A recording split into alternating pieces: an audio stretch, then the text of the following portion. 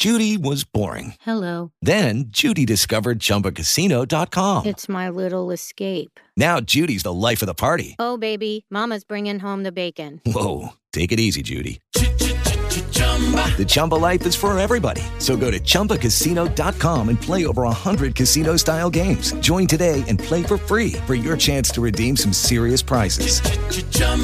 ChumbaCasino.com. No purchase necessary. Void where prohibited by law. 18 plus terms and conditions apply. See website for details. Blog Talk Radio. We assembled here today are issuing a new decree to be heard in every city, in every foreign capital, and in every hall of power. From this day forward, a new vision will govern our land. From this day forward, it's going to be only America first. America first.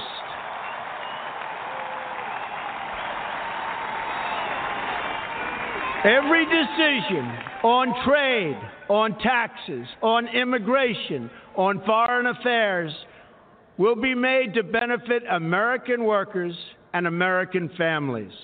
We must protect our borders from the ravages of other countries making our products, stealing our companies, and destroying our jobs.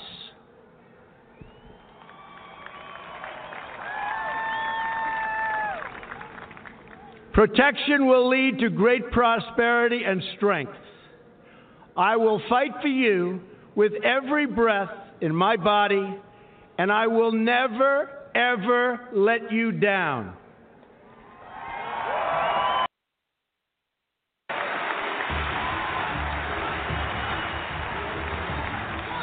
I am your voice.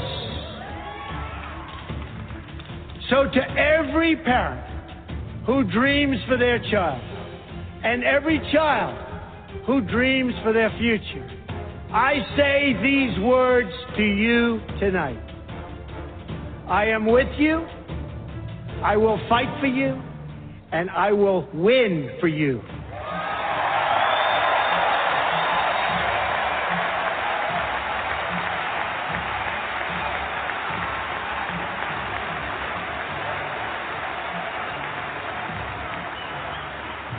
To all Americans tonight, in all of our cities and in all of our towns, I make this promise. We will make America strong again. We will make America proud again. We will make America safe again. And we will make America great again. God bless you and good night. I love you.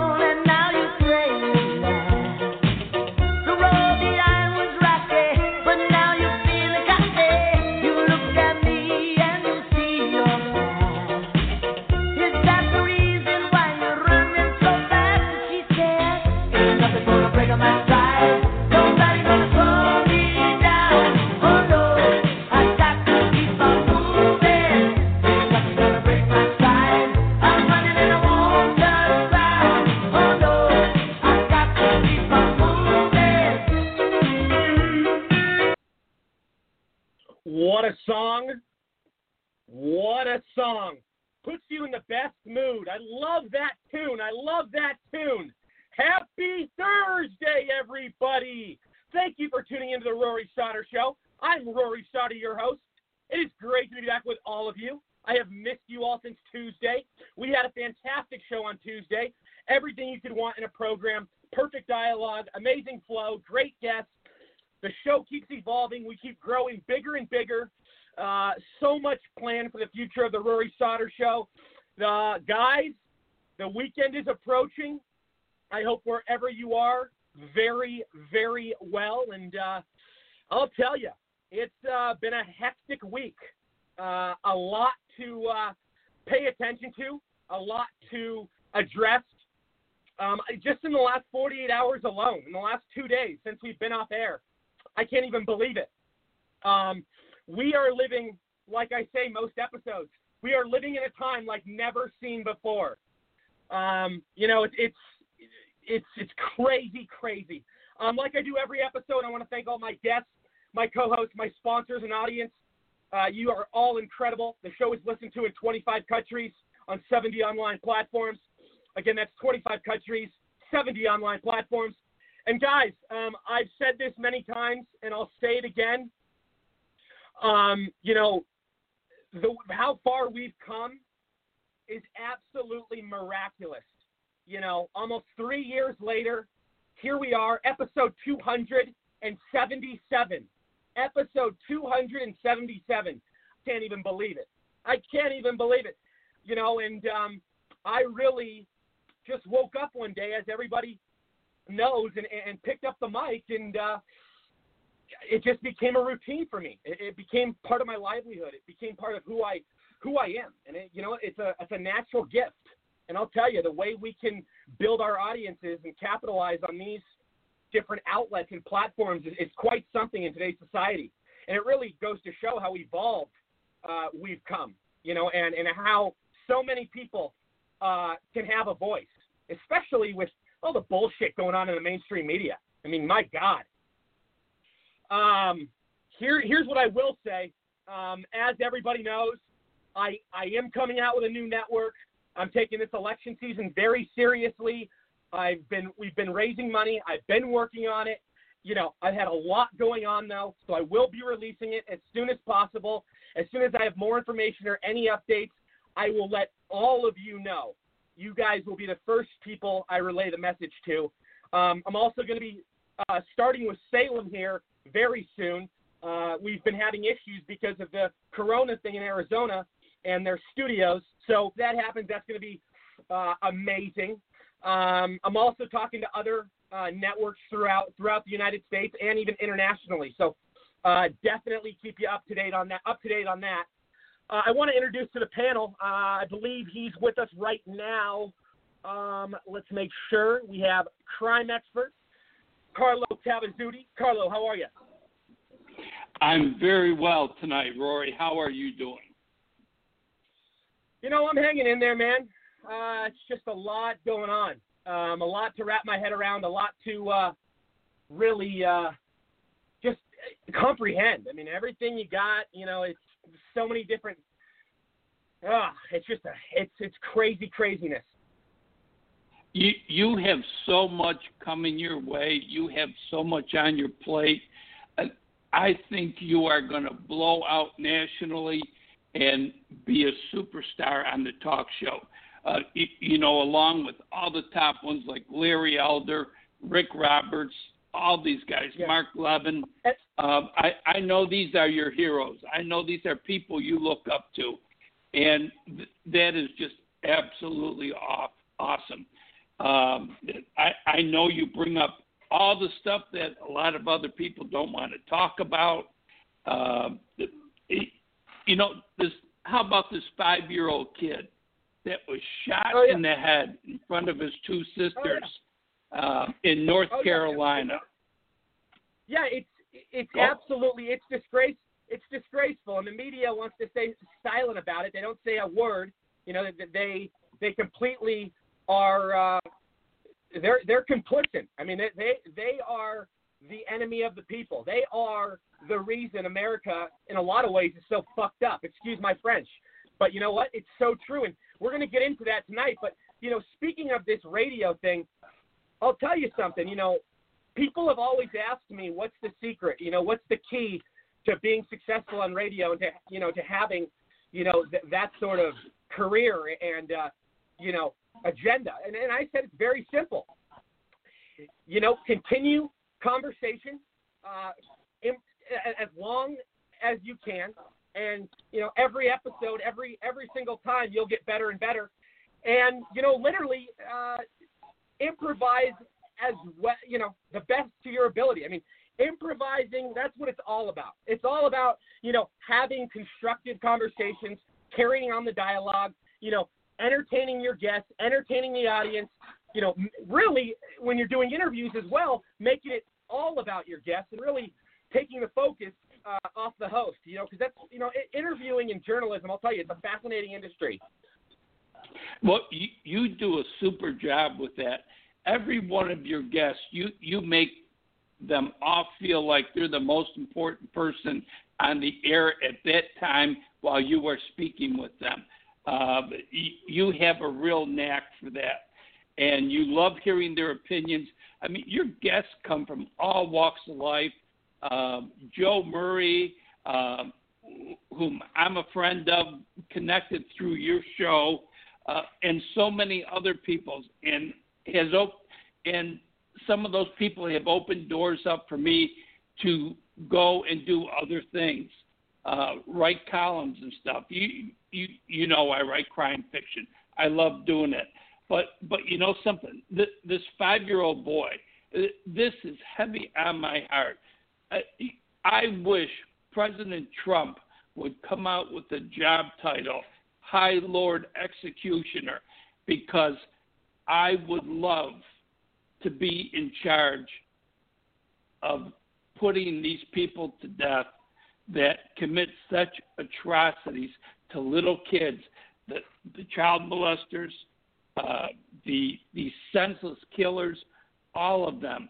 I think they should be made to suffer more than their victims ever could imagine of suffering. Take into account all their families suffering. It's true. Because they have lost a child and everything.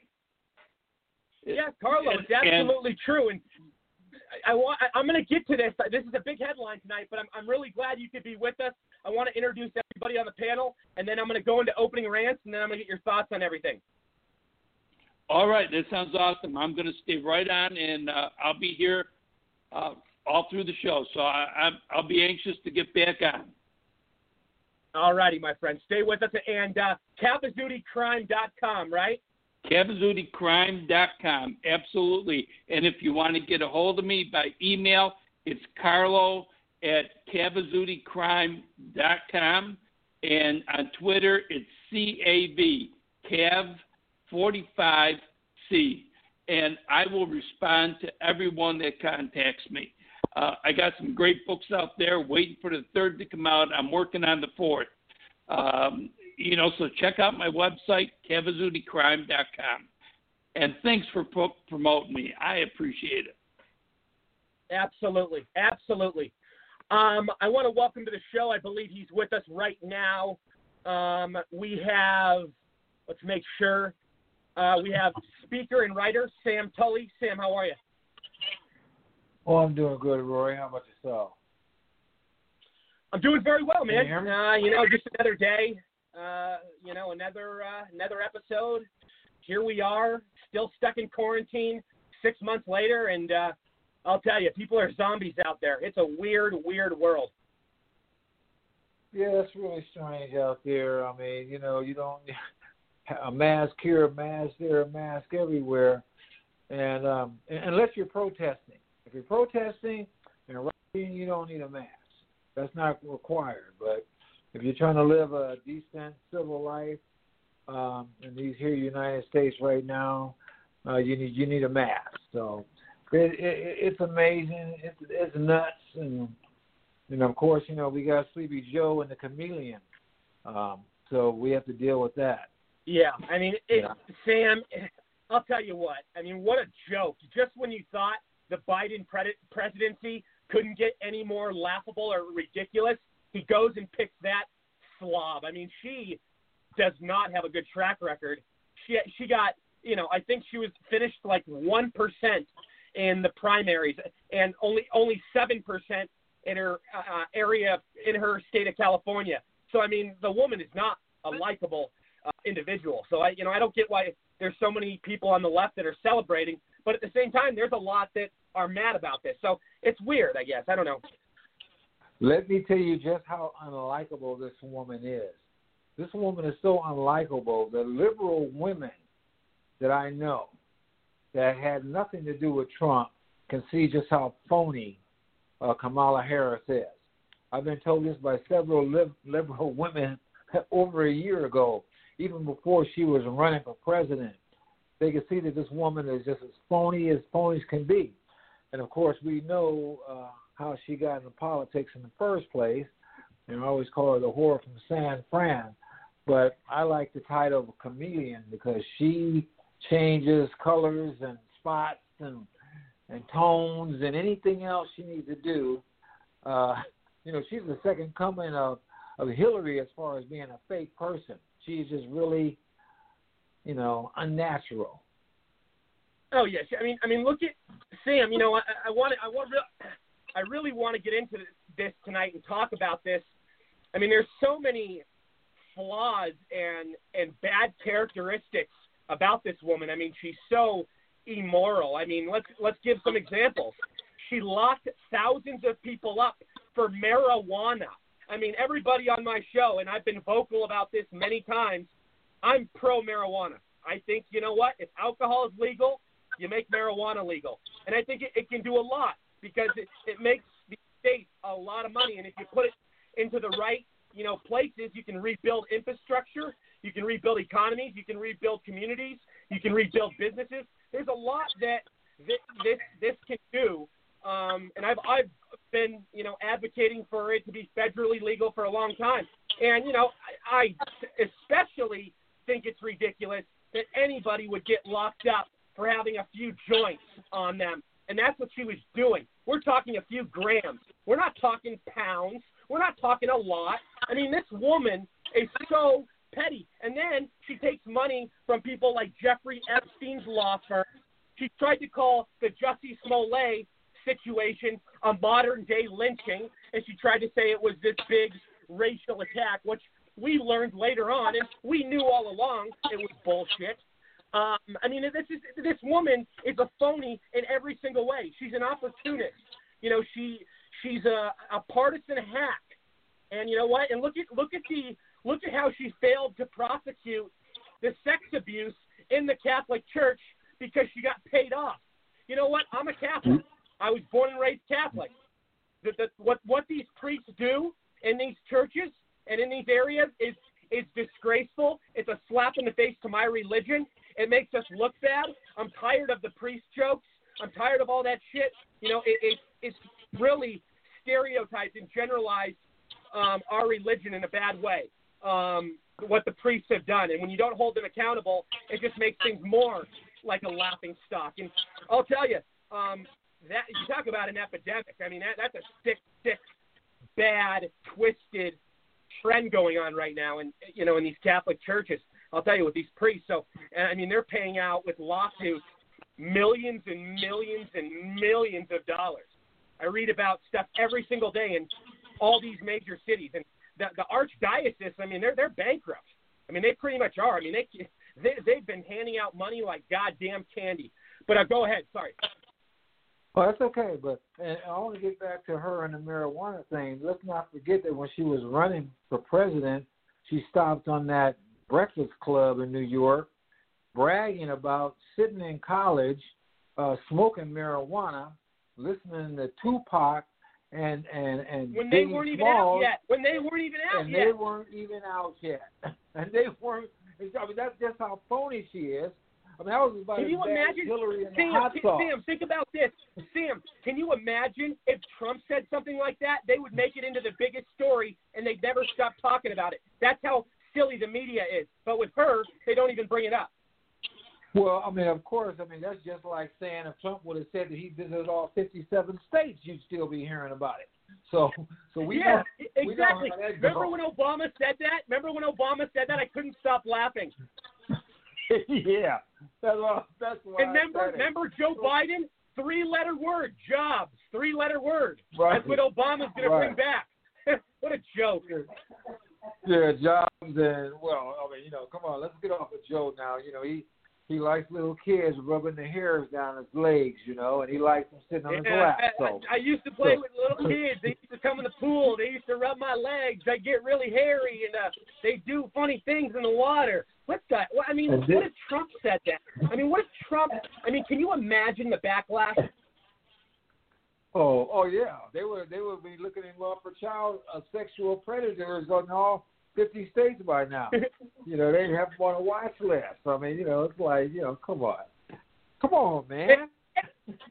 Come on, man. Are you a junkie? Come on, man. That's like asking me if you're on cocaine. And that's another comment I can't believe he made. And he made it to a black news reporter.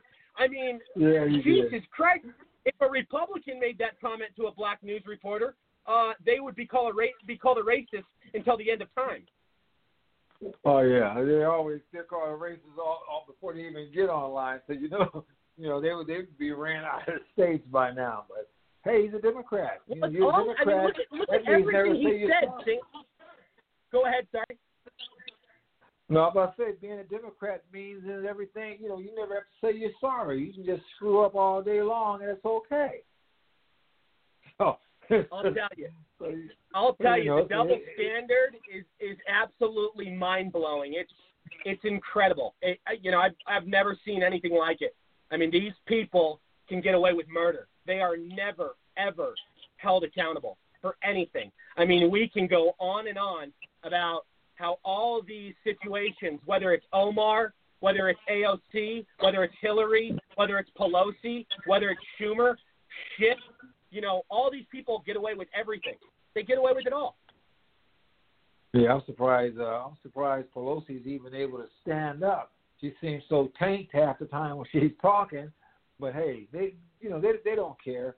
I mean, for the first year of Trump's administration, I think they had psychiatrists all over the place saying that he was mentally inept, that he should be taken out of office, and to have everyone ignore Biden's condition is amazing to me. The guy gets on stage and doesn't even know what city or state he's in half the time. And he mispronounced Kamala's name yesterday. Oh yeah, right. Yeah, after they were saying it was racist to say her name wrong. Oh yeah, it's hilarious. And Sam, you're a black man. Can we please put to rest that Kamala Harris is the first, whatever they want to say, woman of color? This woman is not black. Her father is from Jamaica. He owned slaves. I don't know why they're not talking about that. And her mom's Indian. She's not fucking black. Excuse my language, sorry. But I'm just saying, this is ridiculous. Number one, that is interesting, the fact that her ancestry owned slaves, So, see, myself personally, I don't identify as a, quote, African-American. I never have because it didn't make much sense to me because when I used to work, I worked with two fellas that came from Africa. There was a black guy from Nigeria and then a white guy that was born in South Africa, and they became American citizens. So what the heck was I supposed to call him? I just happen to be an American who's black. I got African heritage, but that's, I don't get up in arms over people saying that. If they want to go with that title, fine. But no, this woman, like you said, her mother is Indian, her father is Haitian, her ancestry are slave owners. That's what they should talk about. If you want to say she's a woman of color, yeah, she's a woman whose daddy or granddaddy or great-granddaddy had a whole lot of different color people working for him involuntarily. But, of course, they want to try to use the race card. And as far as this, this nonsense, this terminology of people of color, well, hell, white is color. Every pigmentation is a color. I mean, it's stupid.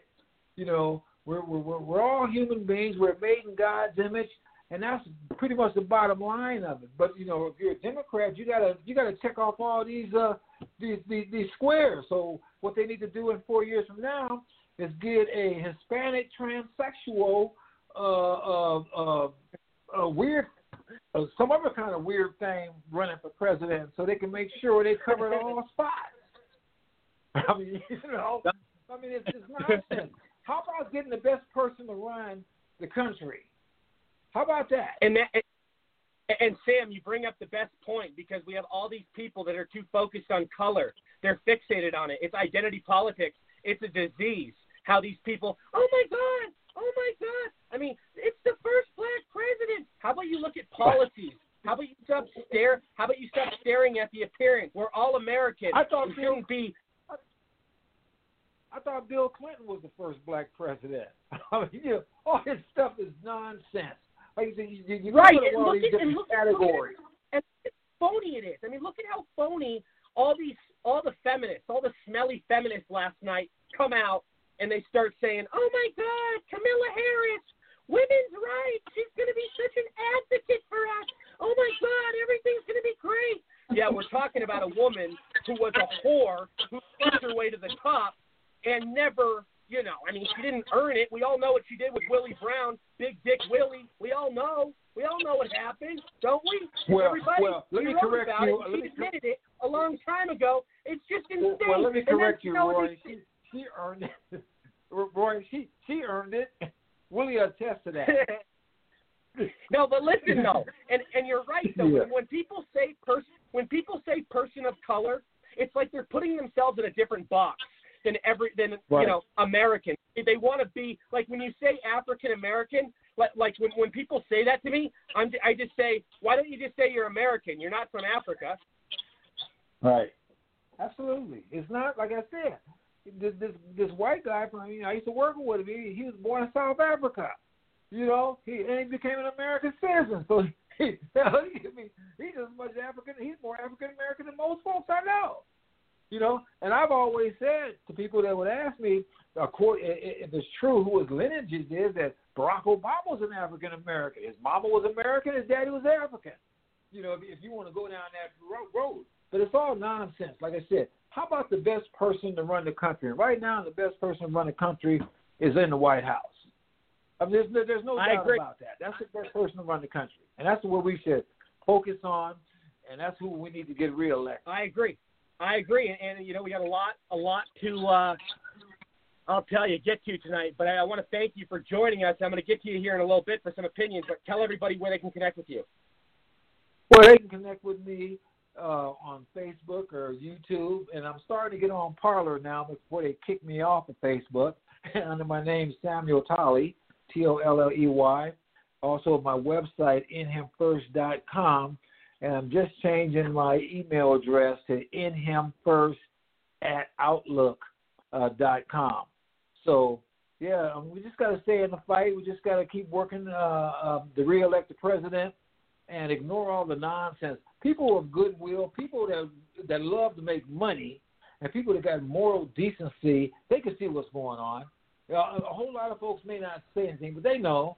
And all we need to do is stay our feet to the fire and make sure we get to the polls and don't stand for any of the nonsense and get the president reelected. We should be fine. I agree, my friend. Absolutely. Stay with us. A lot to get into. Big show tonight. I will be getting back to you. All right. Take care. All righty. I do want to welcome to the show. I believe he's with us. We have popular activist Equintal Middleton. Equintal, what's up, buddy? How's it going, man? Good, man. What's going on? What's new? What's the 411, man? You're over in New York City. I heard things are crazy right now. Crazy, but that's New York, man. I'm just following you, man. You the coolest dude, man. You're my dude now, man. You're the coolest. I like what you're doing, man. I really appreciate what you bring, Well, man, I appreciate you, man. I appreciate what you're doing for the black community. I appreciate how you're waking people up, how you're really making people face the music and, really pointing them in the right direction of promise. You know what I mean? People need hope right now. They need a change for those people that haven't walked away from the Democratic Party. They really, need to turn off the news. They need to stop listening to these politicians who are trying to tell them that they're in poverty and that they're oppressed. But you're really, I'll tell you, you're doing a lot of stuff, man. And you know what it's like. You grew up in places in New York City where you'd walk outside, like you told the audience before, and there would be body bags. You actually know the hood. You know how these people operate and how they function. And I saw a poll the other day on Breitbart, which is a very reliable news source. It said 80%.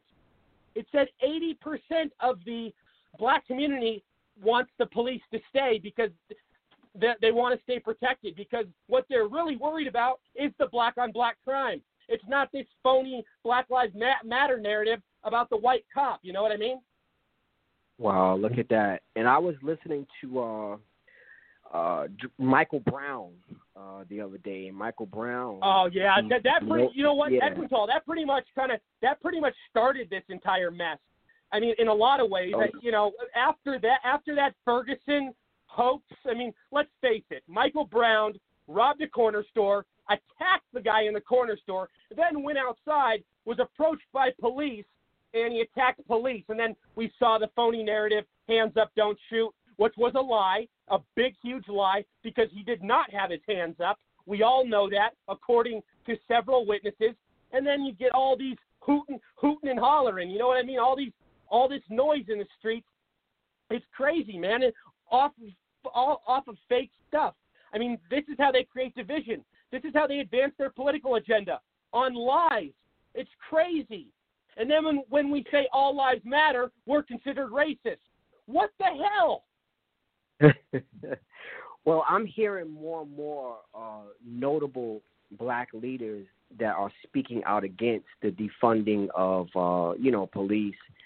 So, it's just a matter of us not being comfortable anymore, feeling impoverished, feeling, it's like we're always crying out, that we're impoverished, that we're down, the white man keeping us down. And it's hard as a black guy coming out of the hood, still in the hood, talking against that narrative, what you call it, identity politics.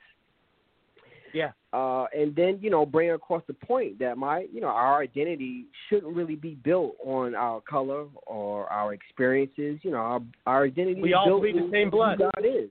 Yeah, we all bleed the same blood, man. So, it's the leftists, they have definitely openly declared their desire to obliterate religion. Like Biden, he is, he wants to end Wall Street. Now he's got his homegirl with him. He's got, so it's like, it's a hard thing, when you look at it. But you could see God's word come to the forefront. It's just hatred of religion. It's hatred of what God wants to do here. But Trump, he made a big move today. God bless. What he did with Israel, and that's awesome, man. I was like, wow, he did a very, very great thing. So I've always supported Trump as a black man because of his support for Israel, because, he supported Israel. God blesses America. God blesses, so his support for Israel, his stand on abortion, and his values as far as biblical worldview of marriage. That's what the three main reasons why I support Trump. Plus, he's a cool guy like you. So, why not? You know what I mean? So I've taken a stand, to speak against what I know is right. And then, look, Rory, we got Bibles being burned in Oregon. Why Bibles? Why are they burning Bibles? Why not the Quran? Why not the New World Translation? But they're burning Bibles because they know that the Bible is the one thing that God gave us that speaks against a lot of the nonsense that's going on in politics today. So we're burning Bibles. It's just, that's humanity crying out against God, against God, not for God, but it's humanity crying out against God. When we're burning Bibles, that says a lot. Why burn that document? Because that's the thing that the enemy knows that, once Americans in the whole world leans towards the understanding of what the Bible is saying, we'll have a whole different narrative. We'll look at politics in a different way. No, I hear you. Really, and this is what we're dealing with. And we have, and I was talking about this on my show the other day. And you bring up the Bible, and that's a great point. And because look at what the Bible does. I mean, it really is the way that people can unite. People can, really do good. And that's what America was built on. That's what literally. Our values. I mean, Christianity. In my strong opinion, Christianity is the most important part of Western civilization, and I don't think anybody should run for office unless they're a Christian. That may sound harsh, but I think you look at what the founding fathers wanted. And we have the Quran. You absolutely bring up the best point.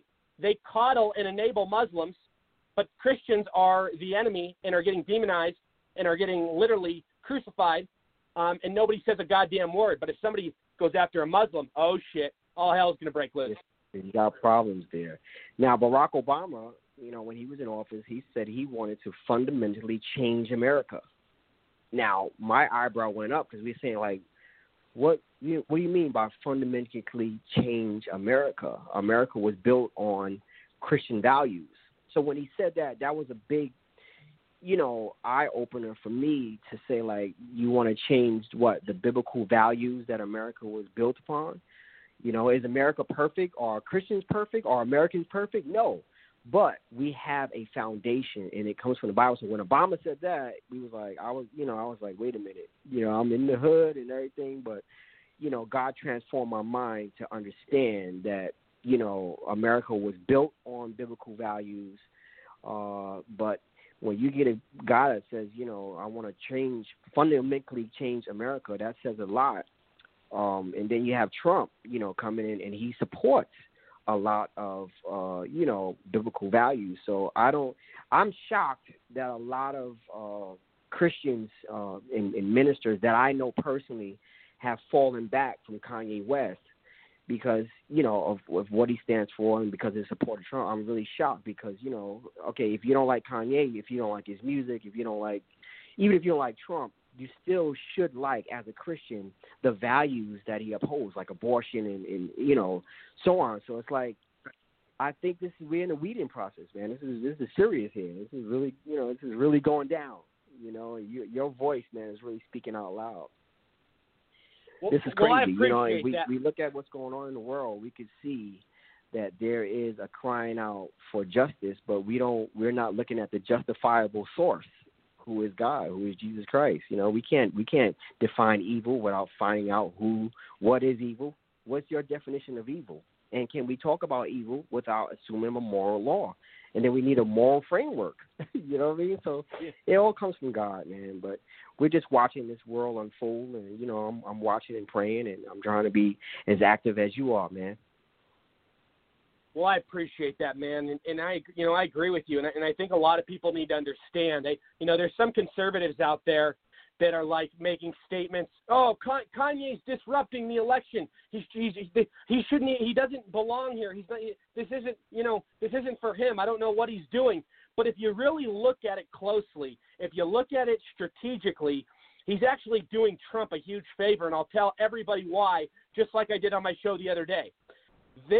We acknowledge, we understand that Trump has a record number of black support. Okay, we get that. I think right now, the last poll I saw, it was over 30%, 30. So that's really good. That's historic. That's like quadruple of what any Republican has ever gotten with the black community. But there are also those handful that will still vote for Biden. There's also a good variety of them that don't like Trump and they don't like Biden. So what's their alternative? Their alternative is voting for Kanye West because and usually otherwise they would vote for a Democrat, because no devoted, dedicated Trump supporter who's black is going to vote for Kanye West. Kanye West is getting the votes for the people that do not want to support Biden. Right. That's true. When it all boils down to, I debate with a lot of people on Facebook and then, in person. I try to keep it as civil as possible, even when they try to make it uncivil. But when it all boils down to, you ask a person, why you support Biden? And when they don't have like good concrete, any good statistics, any biblical foundation, you realize, you say, you know what, you're supporting Biden, and it's not a political too much. It's a moral issue. When you lay down the statistics, you say, this is what Trump stands for. This is what Biden stands for. This is the statistics that Trump. Right. This is what Trump has done since he's been in office. This is what Biden. This is his history. You go down the statistics, so you attack it, 3 different ways, and you look at it and you say, you know what, it's a moral issue with you. This is morals. This is a moral war right here. We are engaged in a civil war of values. And you look at Biden, you look at Trump, and you say, where do their values lie? So it's no longer, he's black and white. This is about your moral values. When you lay your head down at night and you say, I feel good voting for someone who supports abortion, the murder of the unborn, that's a moral issue. That you're going. It's not just statistics that you're looking at. You're looking at moral issues here, and that's where the heart of the matter is. When you pull that lever, when you go to vote, it's what's in your heart. And I don't think sometimes it's not about laying out statistics and articles and showing people proof. I've been through all of that. Sometimes it's about, you have a heart issue. It's your conscience. You're not. Right. I did a video about voting according to your godly conscience, and a lot of people are ignoring that. Right. No, I hear you. And look at I do gotta. I want to keep you on. I'm going to get you here in a little bit again, but I want to say my last point. You look at Kanye West and how he's utilizing his platform, how he's really putting himself on the line. Many would agree that he's the greatest artist of his generation. They don't agree with him politically. Many people have said that even before he ever talked anything about politics. The guy's been around 20 years. He's made a fortune in music, but he's also made a fortune in business. He's worth over $1 billion with a B dollars. And the media, when he brings all these important issues to fruition, to life, the media wants to call him crazy. Think about all the friends he's lost. Think about in Hollywood, how he's gone against that evil and spoken out against the corruption and really put these people on blast. That's not an easy thing to do. Most times people will just stay silent. But this guy really wants to better humanity, and he's really taking action on the real black life issue, which is the unborn. He went on his Twitter and talked about how much the devil Planned Parenthood is, how much they've killed 22 or 23 million babies in 50 years. It's absolutely mind-blowing and insane. It's crazy right now. Now, go ahead real quick. That's what I'm just talking about. He lays out the stats, and then, if you can ignore the fact that 22 million babies were murdered and still vote for someone that supports that, then it's a moral issue, right. And Kanye, he's laying it out all on the line, just like Jesus did for us, man. He's definitely laying it out, his whole career and everything. You got big-time DJs saying that they no longer like his music and they want the old Kanye back. Why they want the old Kanye back? Because Kanye has changed, and he's changed for God. He's changed for Jesus Christ, so they want they want that old Kanye back, No, and if anyone can make change and help the black community with getting them to open their eyes about Trump, it's Kanye West. He has the most giant platform and following, I think, out of any rapper in Hollywood. And he's not. I don't want to just label him a rapper. The guy is he's a jack of all trades. The guy is brilliant. The guy can do anything. Look at his clothing line. Look at all the investments he's made. It goes on and on. Definitely. And even Elon Musk said he would be his VP. And I'm speaking from a former atheist, drug trafficker. You talked about you support weed. I used to traffic that stuff. So you can hear me okay, right? I can hear you fine. So okay, perfect. It didn't cut out or anything. It didn't cut out earlier. No, not at all. I don't think so. Okay, continue that real quick, and then I got to get to the next person, but I will get back to you. But what were you saying about the weed stuff? No, I was just saying, you said earlier that you don't see anything wrong with a little bit of weed, and I'm saying to you and everybody out there that I was a former weed trafficker, a drug trafficker, a weed smoker, a former atheist, and for me to come from that and still, say that, Kanye is, is the man. No one can tell me that I don't know the hood, because I have a past, So I'm coming all the way back from that, just like Kanye did, and saying, hey, we need to open our eyes, man. We need to let the scales fall off. Right. You exactly. Open your eyes, and you found God, and you found the light. And a lot of people, it's happening to a lot of people. I will say, Equintal, thank you for joining us. Stay with us. I will get back to you here later on in the show because we still have a few hours left. So we'll definitely have more time to talk. And tell everybody where they can connect with you as well. Oh, man, I'm on YouTube, Quint's Advice on YouTube. I'm on Instagram, Quint's Advice, QUINTS_advice. Just started a new series there on Instagram. And, of course, Facebook, Equintal Middleton. That's a little hard to find. But even on Facebook, you can, I have a Facebook page, Quint's Advice on Facebook. So, you can look me up. You should find me. I love it, buddy. We always love having you here. Thank you. Stay with us. Thank you. I want to welcome to the show. I believe he's with us right now. We have, I want to make sure, political operative. Hold on. Let's make sure. I want to make sure John is with us. Yeah, we have political operative and columnist John Stubens. John, what is going on, buddy? Rory, this is Carlo. You got me. You didn't get John. Wrong. Hold on 1 second. Hold on. I'm trying to get John. Hold on. Let's see here. I think I got John now, actually. John, are you with us? Rory, you there? Yeah, John, how are you? Welcome to the show. John Stubens, everybody. Good. Back with us. Good. Political operative, columnist, doing a lot of big things right now. He's working with some high notable individuals out of Washington, D.C. He will tell you about that tonight. But I want to get the latest from you, man. It's a 411. How are you? What's new? Doing good. Who was the last caller that you had on there? Equintal Middleton, activist out of New York City. I didn't catch his name, but praise God to you, brother. I was going to say, the one thing that stuck out to me during that conversation is, and it's something I always keep bringing forward because for some reason people will somehow forget, the Democratic Party banned God. They did it on national television at the DNC, and I don't understand how they get away with propagating this nonsense about referring and invoking God when they banned God. So I'm just tired of the notion that all these Democrats try to bring God into the mix when they got rid of God off their charter.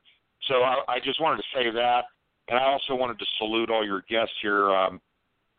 People, like I said, I'm connected with some of these people on Twitter, like Eric Matheny and Colonel Stephen Mitchell and some of the others. But I went ahead and followed everybody else that was on the list for the show tonight. And some of the people I need to get your information on, but Mr. Kirazuti and Samuel Tolley. But man, I tell you what, I got to tell you, last night after the press conference, the debacle of Biden and Harris coming out and introducing themselves. What can you to the believe nation. that disaster, John? What a disaster! I mean, what a clown show. It was so bad, and I paid attention very intently. And I was slammed yesterday. I had an 18-hour day. But before I went to bed at 2 o'clock this morning, I went on and did a special news break for my audience so that they could understand that they lied. Specifically, Kamala Harris lied to all of America, and so I wanted to point that out, and I exposed her. It's on YouTube right now under Indivisible with John Stubbins. You can go watch it, but I exposed her lies. She tried to come out, and I tell you the thing that really blew me away, Rory, was that no one on national news last night caught it. No one brought it up. No one discussed it. So I had to expose it. I could not go to bed knowing that no one had brought it up. So here's the bottom line. She gets in front of the entire country and tries to rave about how her soon-to-be running mate, Joe Biden and Barack Obama, how they only lost 2 people that died under the Ebola virus. And here's the deal with that. Why didn't she bring up H1N1 swine flu? I ran the numbers yesterday before I went on live because I had to be sure about this. The numbers were almost 13,000 dead. And then I did further research. This is all from the CDC, by the way, so they can't refute it. And then the numbers even further were like 150,000 to 500,000 total dead estimated. And, President Trump gets into office, and everybody's like, oh, they want to blame President Trump for these ventilators not being in the hospital, which is total nonsense. That falls directly on the shoulders of Barack Obama and Joe Biden. They are the ones that left the hospitals bare. They are the ones that were not prepared, and they sat back for over 6 months and did nothing about the swine flu, H1N1. Nothing, while Americans died. So guess what, Democrats? I don't want to hear you peep. I don't want to hear you run your mouth. And John, doesn't that make you? Yeah, John, doesn't that make you sick? Like, let's look at the narrative here real quick. I mean, Trump responded and acted right away, and saved humanity and saved so many lives.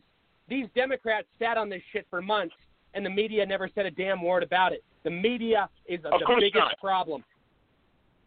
Of course not. And I'll go a step further, because I got into a discussion on this on my show the other day. I had Michael Johns on, and we had a great show. Bottom line great friend of mine, good friend of the show. He's been on many times. Love that guy. He was on last week. I love Michael, and he just like you had proposed me doing a syndicated radio show. But that's neither here nor there. The bottom line here is this: you're a good speaker. I think you do a good job at it. Well, I'm going to tell you right now, okay, that President Trump made the decision to ban travel from China, okay? And Joe Biden comes out and talks about how it's racist and homophobic and all this nonsense. Here's the bottom line.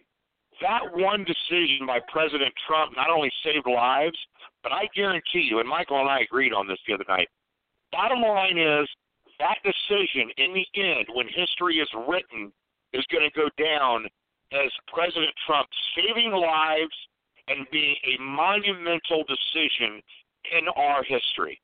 No doubt about it. Right. I mean, think about it, John. It could have been millions. It could have been millions and millions.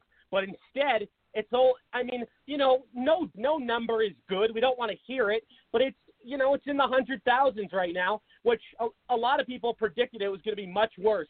But Trump took action the minute he heard a thing about it. And then there were experts telling him, oh, no, don't worry. But Trump said, no, I'm not going to let people suffer. I'm going to take my own, I'm going to make my own decision on this one. And he was right. That's right. That's right. And can you believe the gall, the stones of Biden and Harris to stand up in front of the country yesterday and try to pin all the deaths on President Trump? What in the hell would they have done? It would have been much worse, because we know, I just said it, we know Biden would have allowed travel from China. So you know what? It would have been in the millions. It would have been an international disaster because the travel chain would have expanded. And I got to tell you something. Joe Biden is a moron. Anybody that votes for him is an absolute idiot. I mean, it's, you know what? And here's the sad part. They're not voting for him, I don't think. I mean, listen, is he a likable person? I don't think so. I mean, he's boring. He's dull. He's sleepy. He's creepy. Very low energy. I mean, the guy doesn't draw enthusiasm. There's not a special appeal there. You know, I will admit, I was never a Barack Obama fan. I couldn't stand the guy. I thought he was a disgrace. But at least he had charisma to his voters. At least there was enthusiasm. He was a good speaker. He could manipulate well. He could talk, and that wooed people in. Joe Biden can't even form a complete sentence or count to 4. That's right. That's right. And yeah, Barack Obama was a great orator, but you know what? He had zero substance. He accomplished nothing. Zilch. I challenge any Democrat to show me one thing that he did. One. But here's what's interesting, John, and this is really opening up a good conversation. This just goes to show that the Democratic Party would rather have people blow smoke up their ass and tell them what they want to hear than, have the hardcore truth told to them in a little bit of a rough way. It's like they want the cheap dentist or cheap doctor that's going to do a shitty job and sweet talk them rather than the asshole dentist who's going to get the job done or doctor and, going to do it right. You know what I mean? It's weird. Yeah, like they love talk. They love talk. It's just crazy, Rory. And I don't want to spend my whole time talking about that, so I'm going to move on. But the bottom line is, Let me ask you something, John. I mean, how do we get the Democrats to stop going about feelings over facts? I mean, these people, they don't care about facts. I mean, they hate Trump so much, and it goes into what I just said. They'd rather have people blow smoke up their ass than actually give credit where it's due. Even if Trump does something they agree with, they'll never give him credit. They'll never give him credit because he doesn't have a D next to his name. He does. Oh well, he does. His name is Donald, but he's not a Democrat. You know what I mean? He doesn't have a D next to his party affiliation. Yeah, that's definitely. Obviously, the D not being in front of his name is part of it. The other part of it is the fake news media. They have pummeled, and I mean pummeled. That's their biggest ally. They've just drilled this nonsense bucket of lies into the American people that watch programs like CNN or MSNBC or read a rag like the New York Times or the Washington Post. It makes people dumber. Yeah, they have been dumbed down, and then on top of that, a lot of these people are just plumb lazy. They don't want to do any research, busy with their narcissistic lives. It's all about them. It's all about entitlement. It's all about what you're going to give me. They don't care about anybody else. You see that in the behavior when you look at a city like Portland or Minneapolis or Baltimore or Ferguson or all these other places where all this nonsense started, all the lies. I heard you talking earlier about hands up, don't shoot. Look, we know for a fact that hands up, don't shoot was a lie, that Officer Darren Wilson, was exonerated by the Obama-Biden White House. Their administration exonerated Officer Darren Wilson. It was a lawful shooting. Why? Because Michael Brown decided to rob a store and then go and assault a police officer and try to take his gun. Period. End of story. All the marches that happened after that are based on BS. They're based on the Marxist, Maoist movement led by the BLM leadership, which proudly stated that they are Marxists and that they want to sweep Marxism across the country. how BLM, how these organizations are put together, how they're orchestrated, what their intentions are, it's never about equality. It's about superiority. It's about taking over. It's about division. It's about advancing their agenda.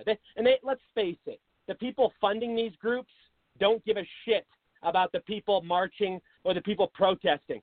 I mean, it's all it's a sick way of politics, because it sends the wrong message in every possible way. I mean, all that money, when all these morons, all these stupid idiots are donating to stuff like Black Lives Matter or these smelly feminist organizations, the money's not going to better any of those causes. It's going in the pockets of all these rich, high-end individuals that are behind the scenes. I mean, this is no secret.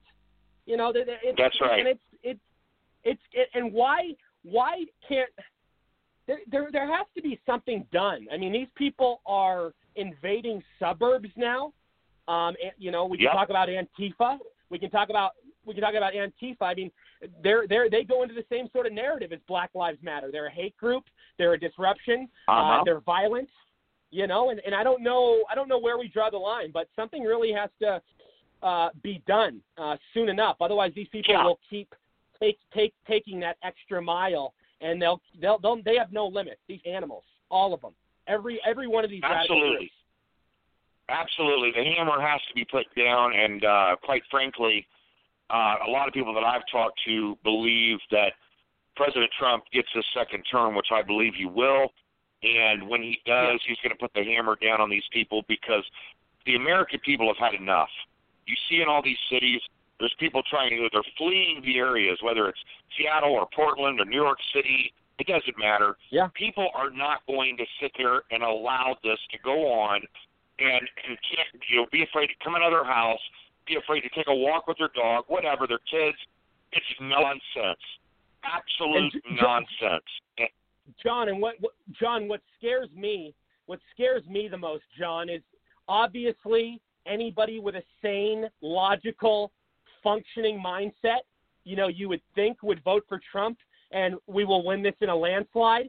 But my biggest concern, and I talked about this many times, especially with how advanced technology is, all the big tech companies, mail-in ballots, voter fraud, man, I'll tell you, that's nothing we should take lightly. It is a dangerous time in our society, because the Democrats want power more than anything.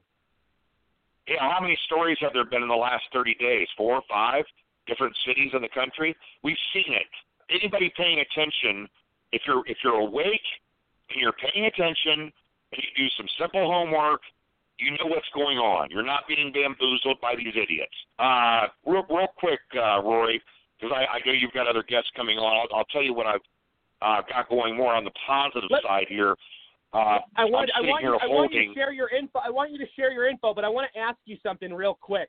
And John, you've been around for a long time. You have a lot of knowledge. You have a lot of insight. You bring a lot of great value to this program, which I want to thank you for. But here's my question to you, because, we've never really faced a time in our society this crazy or this out of control or this, it's just, I mean, you can't make this sort of thing up. It's like a movie, and you see all these people moving out of these cities, and I'm from Seattle, so I moved to Arizona like 8 years ago, and I'll tell you, I've been back to Seattle. I go back probably once or twice a year to visit family. It looks like a third world country, because these politicians have let it just completely sink to the ground. I mean, they don't care, and that's their purpose, and then they raise taxes. Cost of living is ridiculous. I mean, I could go on and on. I mean, the prices there are very similar. The prices there are very similar to New York. And I'll tell you, all these people leaving these areas makes you wonder, how are these states where they're going to manage the overly populated status? Because these people want to go to areas where it's cheap to live, which is Arizona, Texas. I can name so many different states where you can get a good deal for your buck. But that's crazy, because think about what they do. They bring their blue demographic voting crap with them, and then they're trying to ruin states. So I mean, here's what I wonder a lot of things, John. But what if the Democrats actually did this on purpose so they could conquer the Electoral College?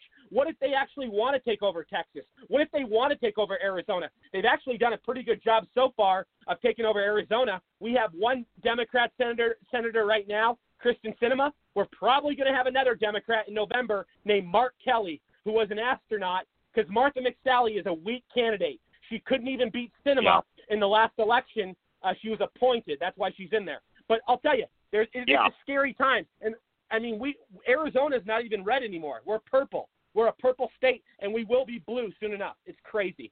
Sorry, go ahead. Yeah, I'll say a couple things. First on Seattle. Seattle just lost their police chief. Okay?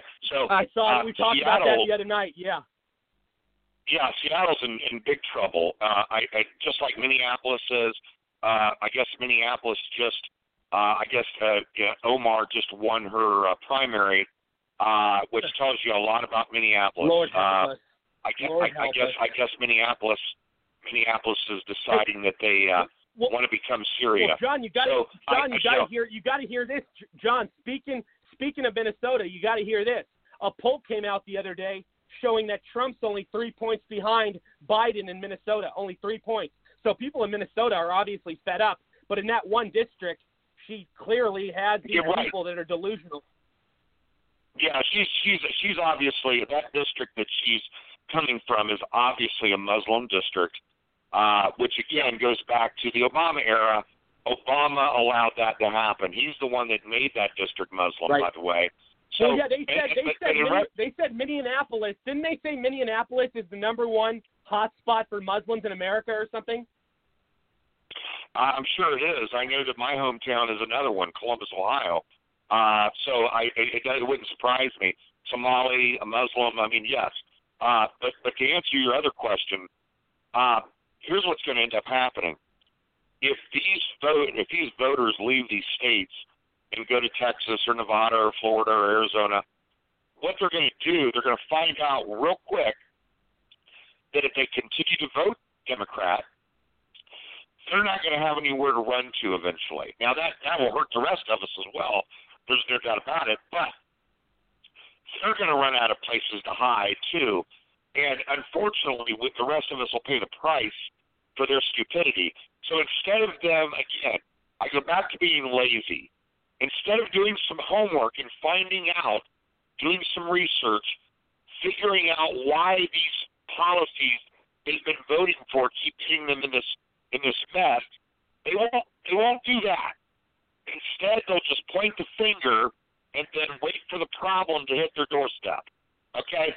Only then when it affects one of their kids or one of their family members or somebody loses their job or gets assaulted or whatever, only then will they say, let's do something. I mean, it's just unbelievable. These people are, the Democratic Party raves about how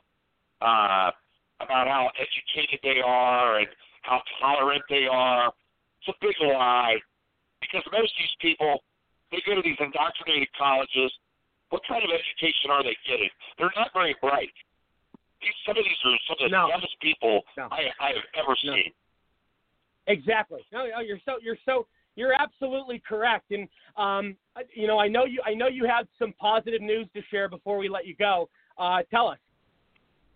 Yeah, I'll tell you. I'm sitting here right now, and I can't obviously disclose the contents of it, but I just got today from my friend Carter Page his book, which is going to be coming out August 25th, and I am getting ready to dive into getting his documentary up and rolling. The book is called Abuse and Power: How an Innocent American Was Framed in an Attempted Coup Against the President, written by Carter Page. So we're getting ready to dive into that documentary. After that is over, hopefully General Flynn's case will be decided.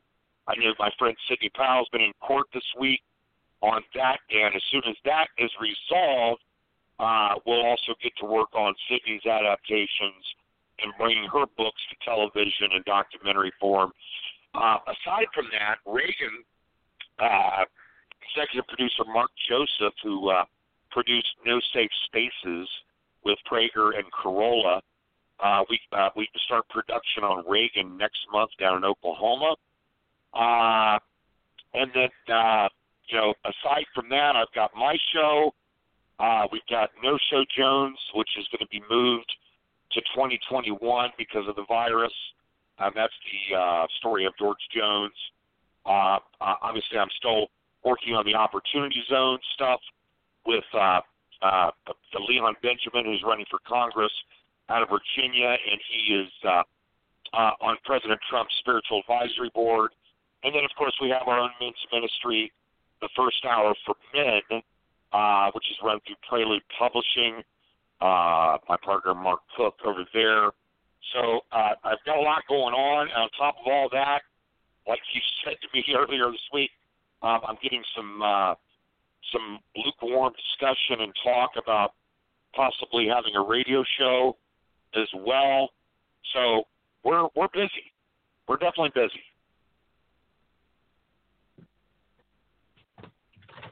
John, I love it. I love everything you're doing. You're really helping America. You're saving a lot of us.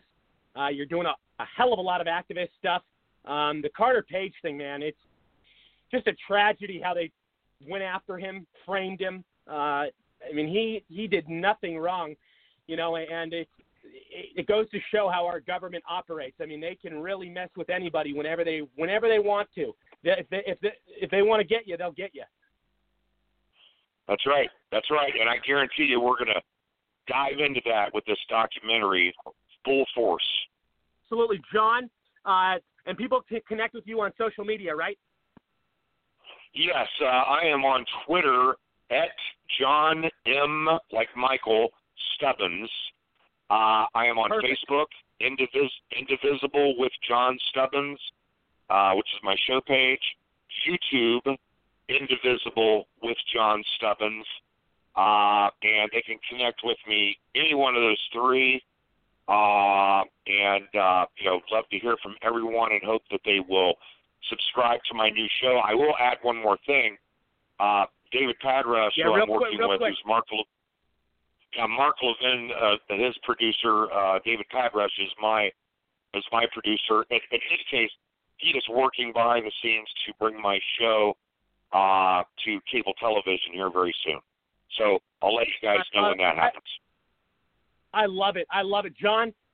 You're doing. I'll tell you, in terms of knowledge and political value and things you've done over the years, it's beyond impressive. And I always love having you on. And you become a good friend of mine. And we'll definitely keep you as a regular. Let's get you on weekly, okay? God bless you, brother. Thank you, my friend. I want to introduce U.S. congressional candidate from California. He just won his primary, James Bradley, good friend of mine. Haven't had him on in a while, but welcome back, dude. What's the 411? Give us the latest. How the hell are you? I'm hanging in there, man, despite the censorship going heavy here in Los Angeles. Let me tell you, I'm fighting every fight I can get in front of. But I just get back from the LAVA with my brothers and sister veterans that have been displaced from the veteran-owned land and housing that they own. They've been displaced. So I'm fired up. I'm going to get in Congress, and I'm going to start taking down a few of those nefarious characters here in L.A. I love it. And for people that don't know, obviously, LA's a big place. What areas does your district cover? What areas? Yeah, we're called the Silicon Beach area. It's the most affluent area district in the entire United States. The median income is about $125,000. It starts up at Agoura Hills, actually Calabasas, Agoura Hills. Then it shits over the coast, Malibu, down into Pacific Palisades, Santa Monica, Brentwood, Beverly Hills. So you all the way down to Rancho, down to Palos Verdes. So all along the coast, and that is the uber elite, and all of good Hollywood is there. By the way, there's a lot of conservative Hollywood here. I'm trying to wake them up. Tell us about that, man, because that's pretty much, I would say 90% of the conservatives in Hollywood, you never hear from them because they're scared of backlash because they know that will end their career because it's a very liberal-dominated industry. I mean, I know there's a fair share of conservatives, more than we think, but I'll tell you, they have that cult going on, and they have those elites who will take people down to the ground if they say anything. Well, you nailed it. We got James Woods out here. We got Scott Baio. We got John Voight. We got Mel Gibson. We got we got a ton of them, but that's kind Adam of Sandler, Mark Wahlberg. I even think Denzel is. I mean, I don't know for sure. I think he is. Vince Vaughn definitely is. I could keep going all day. Who's another? We've got. Oh God! I mean, I have so many names. I was just talking about this with a friend the other day. I mean, there were so many superstars on that list. Matthew McConaughey, Republican all day long from Texas. There's a lot. There's a lot, and they have a large following. But it's sad that more of them don't take the Kanye West approach and really, speak up for what's right and what they believe in. But I can understand they want to protect their careers. Oh, yeah. And by the way, these guys are uber. So the ones that speak out, obviously, don't have to worry about their careers as much, but they do blacklist them, and that's going on as we speak. Let me share my little background on some of these folks, okay, so they don't know me? Yeah. Yeah. Okay. I ran against Dianne Feinstein last election. 32 candidates, and 11 of which were Republicans. I came out as the top Republican. So I almost beat out Kevin DeLeon in the last election. Now, with that was the message from God. By the way, I'm Christian. I'm a constitutionalist. But despite living in Rhode Island, and I want to share a little bit about you, I'm a third-generation veteran. My grandfather in World War I, my father in World War II, and I served under Ronald Reagan. So, made up from the right stuff. Brought up in a military family with the esprit de corps. So, anyway, third generation. I got 2 master's degrees. I got one in finance, another in international business and policy with over 30 years executive management, healthcare, and international business.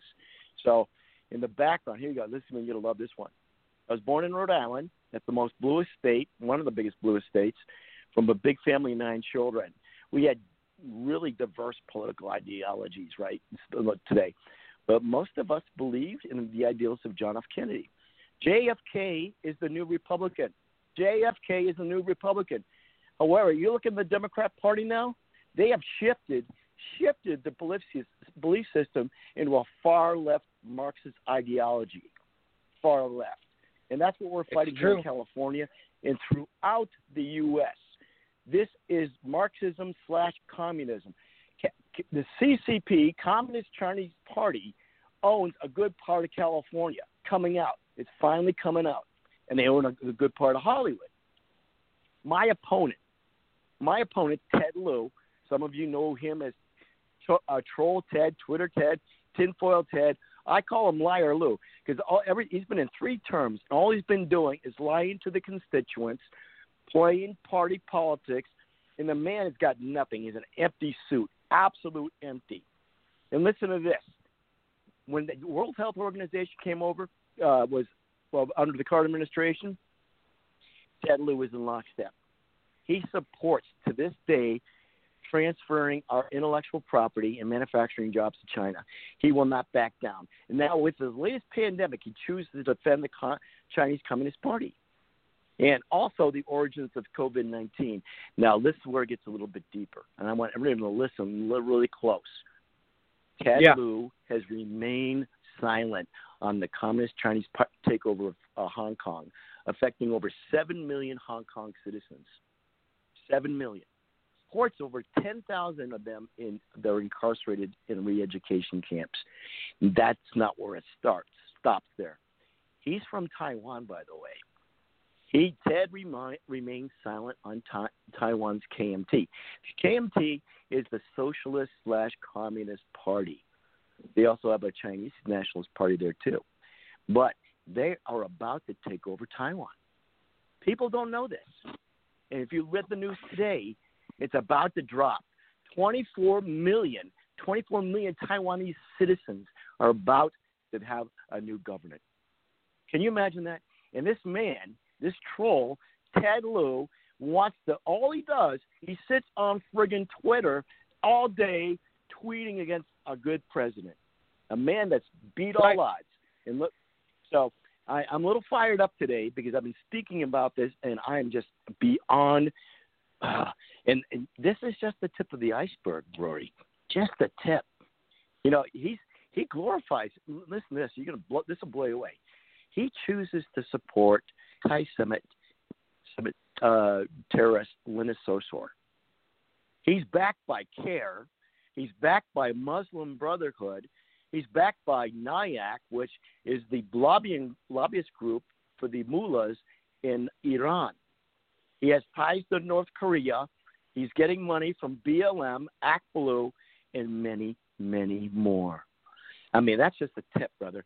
And I go into the veteran issues. I can talk about the Green Deal, homeless, education. This guy, I'll just hear it and we can go into the questions. Ted Lieu, this is just education. Ted Lieu chooses to support policies that are responsible for the sexualization of our children beginning in kindergarten. And, of course, he supports Common Core, right? That's the root of our failing educational system. And this, I'll end it here, and we'll just open for our conversation. Ted Lieu voted against a Senate bill that was brought on the floor about 2 years ago. It's 1530. That is the anti-pedophilia law, which would have protected our children against pedophiles in our educational system. He voted against that. Man, it has to go.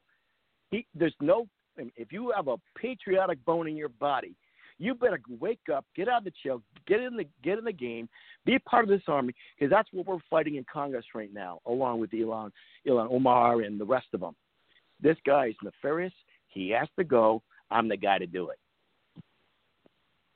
Amen. Okay, Amen. I'll calm down, bro. James, he's a condescending prick. He really is. And we saw how he treated all these different people. You know, we saw how he went after Kavanaugh. We saw how he tries to go after Trump every second. He attacks conservatives. The guy has no morals or no ethics. I mean, he's really just a guy that sits there. I mean, he hasn't done anything for legislation, nothing for policy. I mean, what is he good at? What are his talents? I mean, let's he's face good at the parroting. here. Yeah, but know, I think there you go. Tucker said, there you go. Tucker called him a clown. Yeah, I remember that one. I mean, and James, I mean, let's talk about the demographic in your district, in your area. In the past, in just recent years, are they more moderate? Are they more left? How do they roll? Because I know California, it used to be a D plus 16. That's the Cook's Index called PVI D plus 16. That was back in 2015. This last election, it dropped down 6 points. Now it's a D plus 10. So that tells me that people are moving to the center, and that's where we get it. That's where we get, because we're not hard right. We're certainly not hard left. We're trying to create the bridge, the unity, and that's the center. So we get the Republican votes, we get the non-party, and we get those centrist Democrats. We got this election hands down. But here's the issue. And James, I'll tell you something. We need guys like you in there because people will feel comfortable living in California. Because you're a guy that will go out and do what's best for the middle class. You'll go help the business owners. You'll make sure that taxes, don't skyrocket or don't get ridiculous. Mm-hmm. You'll expose these cons who are out there stealing people's money. Oh, yeah. We have the Santa Monica riots here. And I tell you, that day after I was on the ground and met a lot of good people, I spent all that day just kind of cleaning up and helping the store owners and bringing some level of comfort back. And someone said, "Who are you?" I said, "I'm just James Bradley. I'm running for Congress." He said, "You're the only politician came out." And I'm not shocked. I said, "I'm not shocked." I said, "We are, and we're offended. Store owners, the neighborhood." So that tells me, hey, people have had enough. They've had enough. Yeah. And you know what? And I've said this many times on my show, James, and I'll say it again. Whether somebody loves Trump or whether somebody hates Trump, he's opened a door for the outsider. He really created that narrative for people on both sides to wake up to the corruption of the establishment, of the D.C. swamp. Obviously, we are all on this panel conservatives. We love Trump. We think he's done a fantastic job. But there are those people that don't like him, but I think they realize that he opened, that door for a whole new discussion. You know what I mean? Because in the past, we were so used to the norm, which was just politicians running for president. I mean, and that was it. We didn't have outsiders. I mean, it's kind of a new thing, Trump really created something special. Yeah, he shook the tree. Finally, people are starting to wake up. People like myself, common people, they're saying, hey, not only have we had enough, but now we're going to get active in politics. And I'm encouraging everyone, run for city council, do whatever you can. Get on the boards, because now is where we make the change. Honestly, Rory, if we don't win this election, this is the end of America as we know it. That's why everybody needs to get fired up.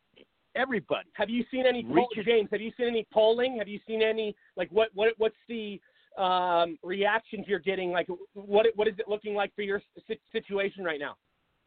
Well, I can only share with you what I know, and that is, we've done some internal polling ourselves, just a small sampling, but we're ahead of Ted Lieu by 5 points right now. Wow, dude! 5 points. I'm so proud of you, man. Good for you. Hey, it's hard work, and I'm not playing the platitudes anymore. I'm just saying, hey, let's get the job done. We have a lot of work to do. We have a lot of cleanup after this Democratic regime out here, because we got Gavin Newsom. That guy is a real clown. We got a lot of good friends running for Congress. Eric Early running against Adam Schiff. We got Joe Collins against Maxine Waters, and a really good guy, solid guy going against Karen Bass. His name's Errol Weber. These guys are solid patriots. And man, they're fighting the fight. They all three of those guys, Joe Collins, Errol Weber, and who you mentioned one other one. Who was the other one you mentioned? Errol Weber and Eric Early. Yeah, I've had all of them on my show. I've had all those guys on my show. They're awesome, great, fantastic patriots. Yeah, they're my best buddies, man. We're like, even though we're not united in our front because we have our own fights because our demographics are so different and unique. But they're fighting a good fight. I think Joe Collins is not going to have a You guys got to be the new squad, man. You guys got to be the new squad. You guys take over. You nailed it, man. You nailed it. I think in the next month you're going to see some big movement. Like I said earlier, I'm being censored heavy. And I invite your listeners to go Google this. WAP. That's WAP. James Bradley. This will blow you away. I'll leave it there. I want everyone to read that. Of all the press that any candidate can get, this is what I got. That's it, and I'll take it, man. Because and we're doing one of the biggest issues we're facing out here is now with sex trade, child trafficking, and that song promotes it. It denigrates women. So I spoke out about it on Twitter, and I said, "Hey, I can't have that. I'm a dad. I cannot have this type of message going on." And this is 24/7. You're talking about the wet ass. You're talking about the wet ass poo-tang. They're talking about it on all those songs. That's the one. Yeah, that's the one. Yeah. I mean, and the Democrats are enabling that. They're clapping for it. Yeah, I know, and it's crazy. I got hammered on it. I got death threats over it. I said, "Hey, bring it. I'm speaking the truth. I'm speaking from a father perspective. This should never happen." And honestly, that artist has she has a daughter. I'm shocked by this. Absolutely. Oh yeah, I mean, I'll tell you what. Let's just say some people should never have kids. Let's just say that. I mean, so many bad examples out there. I mean, and we're seeing it. Oh my God, it's crazy what these little kids are influenced by. And I like rap. There's certain rap I like. I like hip hop too. Of course. Of course. Me too. Of course. But I'll tell you, some of these songs are so repetitive and so just disgraceful and disturbing. And then these are the same people that want to lecture us on morals. Get the hell out of here. Oh, did you hear the one? Yeah. Hey, did you hear the one about Biden? He comes out. What did he say? He's trying to bring back the soul of the country. Did you see that this morning? No, I don't think. They were dancing with the black kids in the school with Kamala and him. Are you talking about that? No, it was a statement he made. He wanted to bring back. It's like one of his stump speeches. He wants to bring back the soul in America. I'm saying, so doesn't Satan. Satan wants the soul of Americans too. So what? Obviously, you're not Jesus Christ, are you, buddy? So I got to like to play on words, but that guy's. Obviously, we already know what's going to happen to him, to Kamala, if they ever have a. I don't think they're going to win. Dude, it's a James, it's a joke, and let's never forget. And this doesn't stand well or really the narrative of a black voter in terms of Biden's past, the '94 crime bill. I mean that alone pretty much disqualifies him. I mean he's screwed just over that. And we also saw Kamala locking people up over marijuana. Nobody wants to hear that shit. I mean, that's as petty and silly as it gets. I mean, come on. But, James, Kamala, I love having you. I love having you. Well, go ahead. You wanted to say something? Yeah, Kamala incarcerated more my brothers and sisters of color more than any attorney general. Yeah. She's got that little prize out on the wall. I'm saying, what is she doing for the community? Oh, Jesus Christ. I mean, it's sick. It's sick stuff. But, James, stay with us if you can. But tell everybody where they can find you, where they can connect with you, where they can donate, all that good stuff. Awesome. Thank you for the opportunity. People, this is the cry. This is your war cry now. Go to the website. I need every penny, every penny you can contribute, because I'm being censored and I need to get the message out. This is billboard, this is radio ads, and I'm doing it. I'm finally getting donations in, so thank God for that. Bradley Congress, BRADLEY Congress.com, BradleyCongress.com. Go there. If you want to volunteer, make calls, go there and sign up for the form. We need you in this war. We need all hands on deck now. We're fighting for our soul, Christ's soul of our country. Now's the time to do it. Amen, brother. Amen. I love your spirit. I love your enthusiasm. I love what you stand for.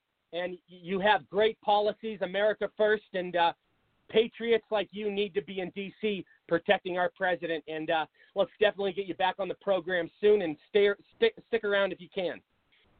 Thank you, Rory. Absolutely, my friend. I want to welcome to the show popular lawyer and popular talk show host. We have Eric Matheny. Eric, what's up, buddy? Welcome back to the Rory Sauter Show. Hey, Rory. I'm a three-peat guest, man. I think you owe me a set of steak knives. Next time we see each other, you know what? I won't just buy you steak knives. I'll buy you a steak, too. We'll get some beers. We'll celebrate, man. How are you, man? It's good to have you back. What's new? Give us the 411. Oh, man, it's been a crazy week. I've been listening to your show. You got some great guests on there. You're really blessed to have really great listeners and people that want to come on your show, and especially talking about what's going on in terms of race relations. And I know you talked about it this week. I've really been personally troubled by what happened to 5-year-old Cannon Hint. I have two kids. I have two boys, 7 and 9. I look at him, 5 years old. I look at my own children, and I think that if the tables were turned, imagine where we would be. Just imagine for a moment where we would be if a 25-year-old white male walked up to a 5-year-old black child playing in his front yard. If it was a little, Eric, exactly. If it was a little black kid, the media wouldn't stop talking about it. But since it's a little white, their narrative, and you know what? The media is complicit. They're the problem. They are liars. They don't tell the real facts. I mean, it's not 30 years ago anymore where they're reading us the news as they should. It's all about a money-driven agenda. And you know what? I'm sure this guy that shot him sounds like he was involved with the Black Lives Matter protests, and I'm seeing all this crap going around the country. Black Lives Matter leaders and Antifa leaders getting bailed out of jail the next day. Just the Black Lives Matter leader in North Carolina just got bailed out overnight after causing so much chaos and terrorist acts. And you're right about this kid, though. This kid thing breaks my frickin' heart. I can't even wrap my head around it. And you know what? This should make anybody sick to their stomach. But there's so many people that are so fixated and so stuck on this big mainstream media that they can't get out of their bubble. And you know what? There's people making mean comments about this innocent kid on places like CNN, MSNBC. I mean, it's like it's turned into this whole, white liberals only care if it's somebody of color. Like, and same with black liberals. I mean, they only care about somebody of color. I mean, it's so jaded. Go ahead, though. Sorry. Well, no, here's the thing, Rory. What upsets me is, look, it's a tragedy across the board. George Floyd was a tragic death. These are all tragic deaths, but the reason why we say all lives matter, and I say that proudly and I say that boldly, because if we don't say it, then my opinion is it delegitimizes every other race and basically doesn't give anybody else a voice, and it's a slap in the face. Go ahead, though. I want your thoughts. Well, no, that's exactly it. It's that if we only apply life mattering to one group of people on the basis of skin color, then we automatically don't apply it to anyone else. Now, whether it's a local story or not, or that's really beside the point. The issue is that we know what would happen if the tables were turned. My God, Bubba Wallace found a piece of rope in a garage. We had to hear about that shit for a week. We had to be made to feel bad about our color, and we need to check our privilege and our white supremacy. We got lectured about that. Remember the woman in Central Park who called the cops on the guy who was watching the bird? We had to have a conversation on race. And a 5-year-old child, the worst type of murder, a child murder. I've been in criminal law 13 years. I've been a prosecutor. I've been a defense attorney. The worst type of crime you could ever come across is the murder of a child. And George Floyd, a 46-year-old convicted felon high on fentanyl, burns the damn country down over his death. 70 nights of riots, Congress kneeling, race pandering over that guy, and a 5-year-old child gets barely a mention anywhere. If not for Twitter, I swear to God, I take my hat off to the wonderful digital soldiers on Twitter. If not for that, this would not be in the news. I swear to God, we got it trending today. We got it. I put out a tweet, got over 1 million impressions on Canon, and we finally got Sean Hannity and Tucker Carlson, our really big voices, to hear it. I think the next thing is for the president. But the bottom line is this: it's tragic. Was the guy deranged? I don't know. I don't know anything about it other than it's tragic. But what we know is that we have to be able to grieve equally. We have to be able to apply significance to all human life, irrespective of race. And the problem is there's a narrative. There's a profit motive, there's an incentive to pin us against each other. And if we can cut through that and see just how insignificant and how damaging the mainstream press is, maybe we can get back to our humanity. Absolutely. Well, I agree with you 100%. And I talked about this on my show the other night. I mean, look at how this all started. Look at how this all transpired. You have the Attorney General in Minnesota, Keith Ellison, who purposely, and I'm not only blaming him, but he's the main guy behind this whole scenario in terms of the authority of releasing the actual clips. But instead, he only did a 30-second clip. And then months later, they decide to release the full footage. After all the damage is done, after all these riots, after all these, looting situations, after all these people have suffered, and they did it for political gain. They did it because they wanted to advance their agenda. They did it because they wanted to cause a disruption and create this huge money-making narrative for the mainstream media. I mean, because you know what? Race, that's a perfect way to divide people. And they could, if they wanted to do the right thing, Minnesota would have released the full footage right away.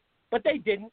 We're all basing everything off of 30-second clips these days, and then everybody's jumping the gun and jumping to an automatic assumption, when in reality, a lot of these 30-second clips, in the long run, when they get to a courtroom, prove to be bullshit, and then they show the whole footage, and then we see a justifiable stance or situation from the cop.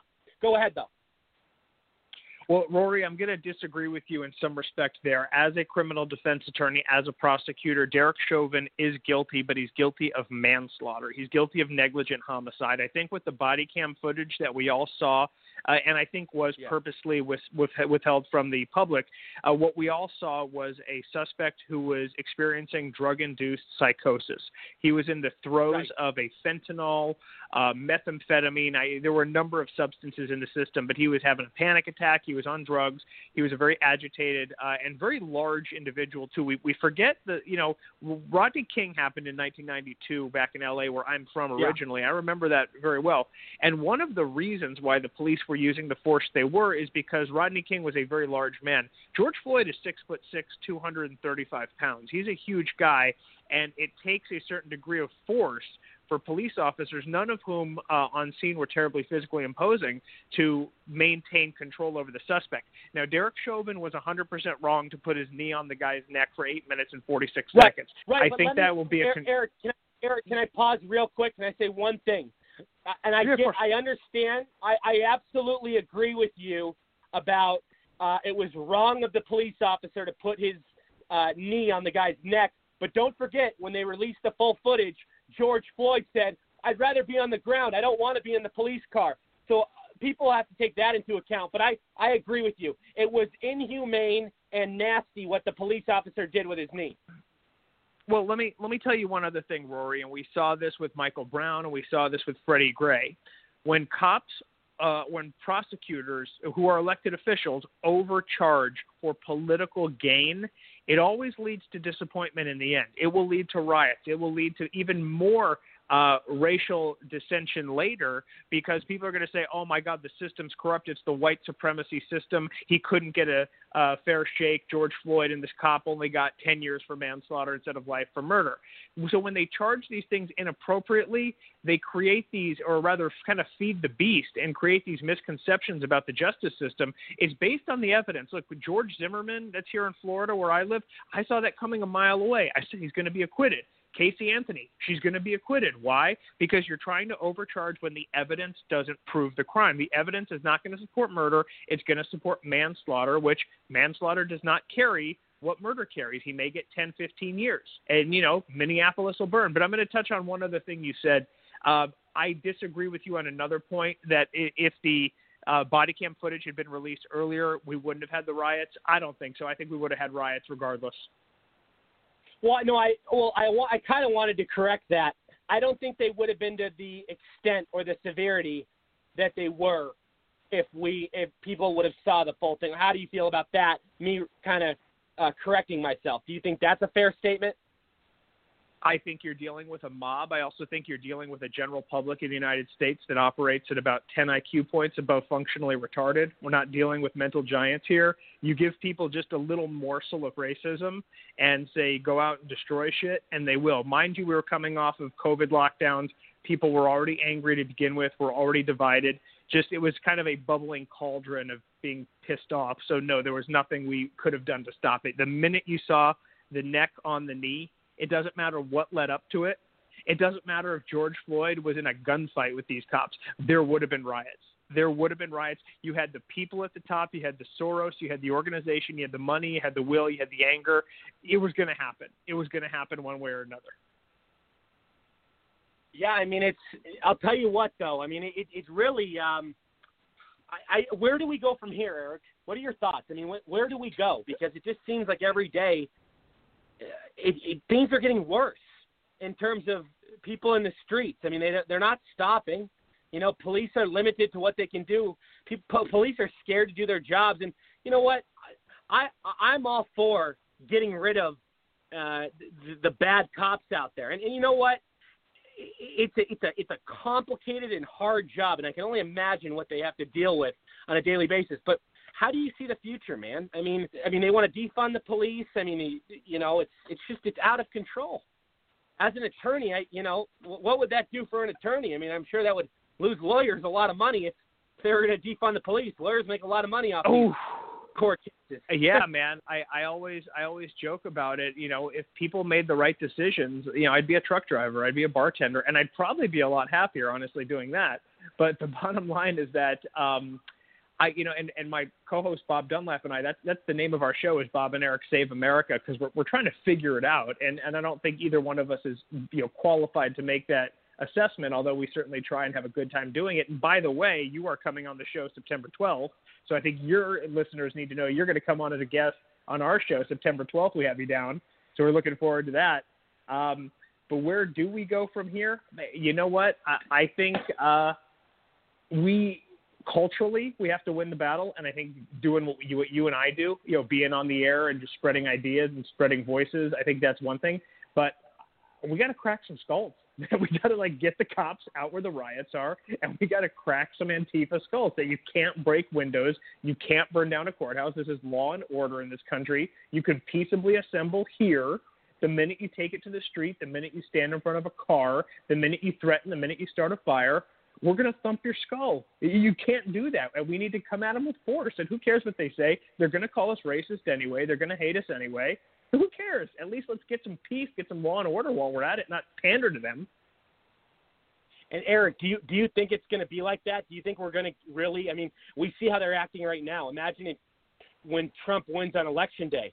Imagine what's going to happen. I mean, we're probably going to see blood in the streets. I mean, don't you think we should be prepared to, as patriots, stand up for our country? Because I can only see the violence escalating. Yes, and I've been saying that for a long time. I've been saying that since before COVID, since before the riots. I've been saying that for a long time. Yes, what you need to do, and I'm no prepper, I'm no survival expert, but hear me out. Buy guns, buy ammo.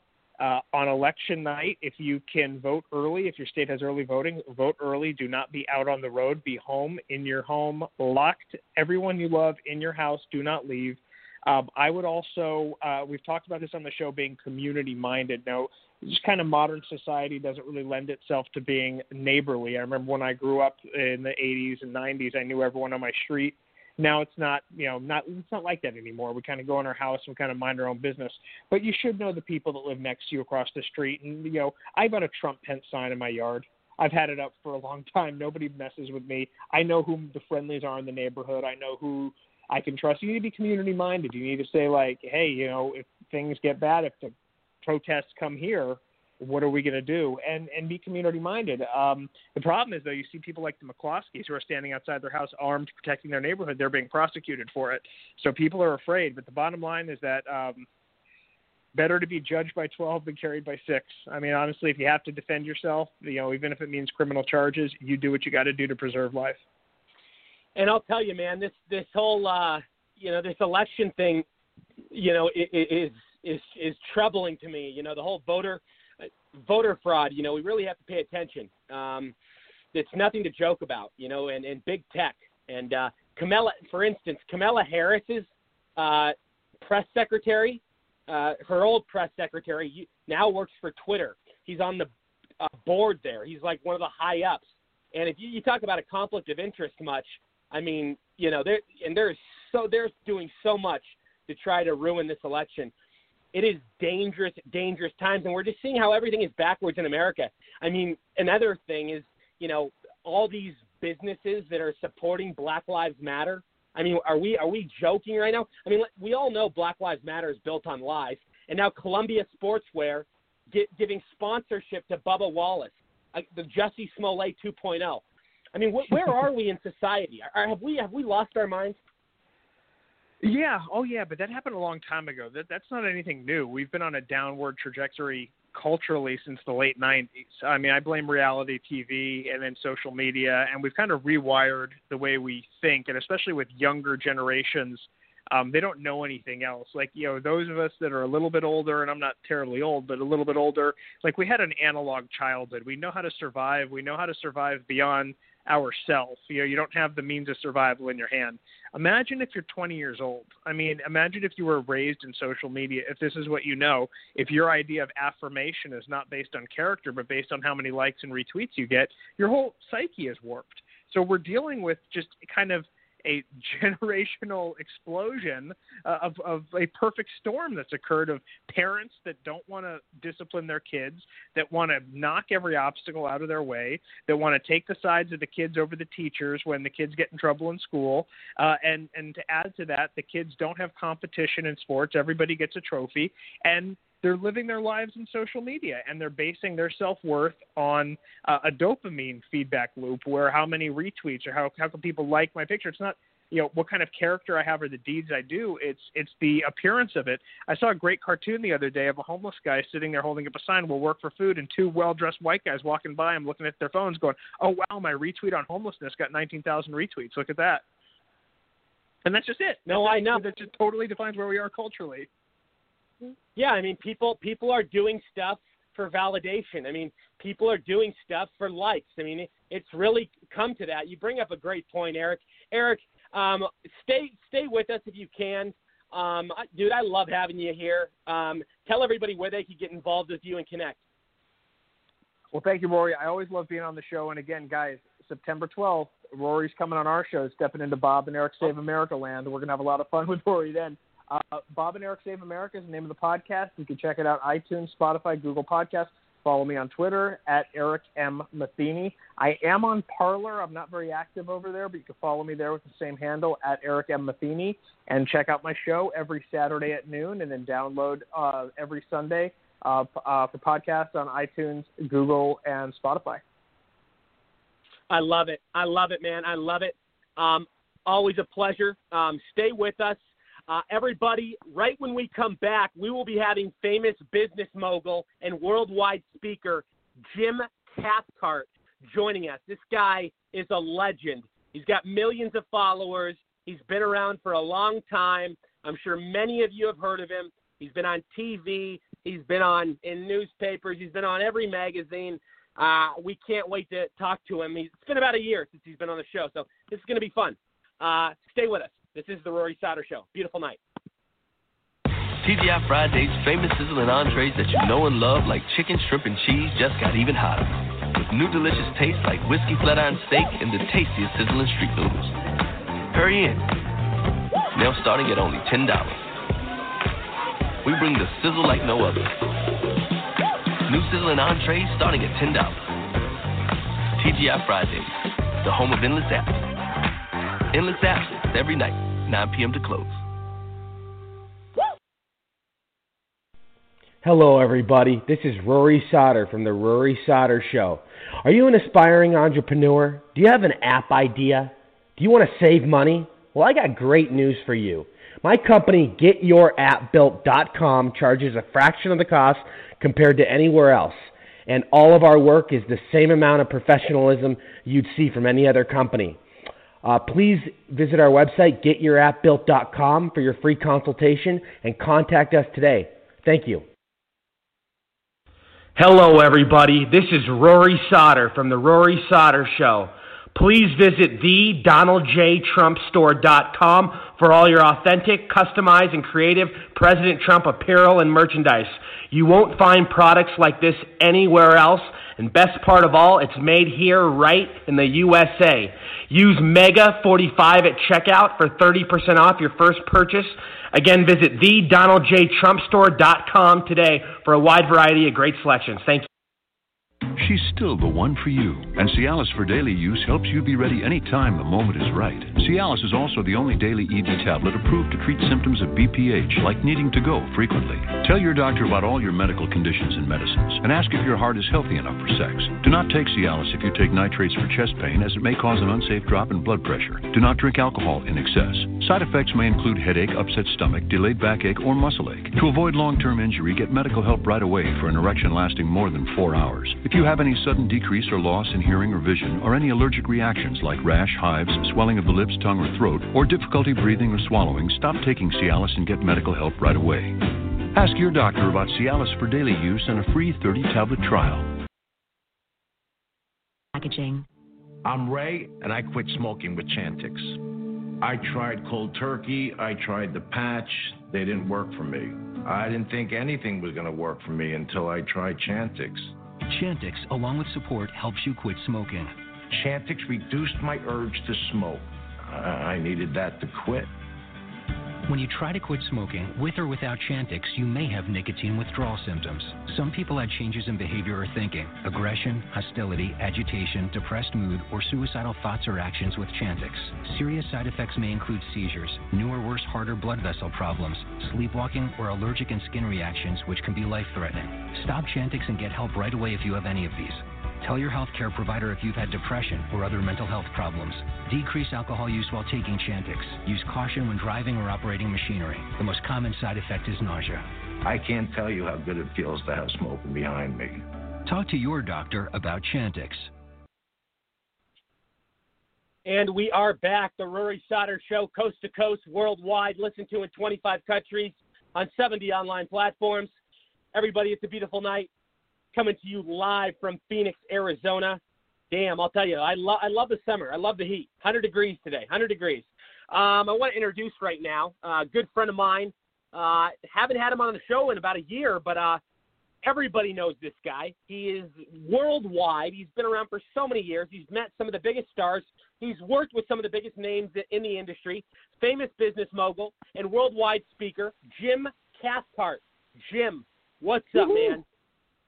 Hey, man, after that build-up, I can't wait to hear what I've got to say. I tell you what, it's a beautiful night in Austin, Texas, too. We saw the sunset over Lake Travis tonight. Oh, gorgeous, and we were 103. And Jim, I saw on your Facebook, you left California, and I can only imagine why. Probably because the taxes, probably because where they were taking the political ideology, which they're trying to make it third world. I'm sure you had enough, right? Exactly. Every day it felt more like we were moving into a communist country or something. And yet another just simple life behavior was off the list of possibilities. And my wife had told me 2 or 3 years ago, she said, I want to leave California, except our son and our grandkids are here. And finally this hit, and we weren't even thinking about leaving California actively until early March.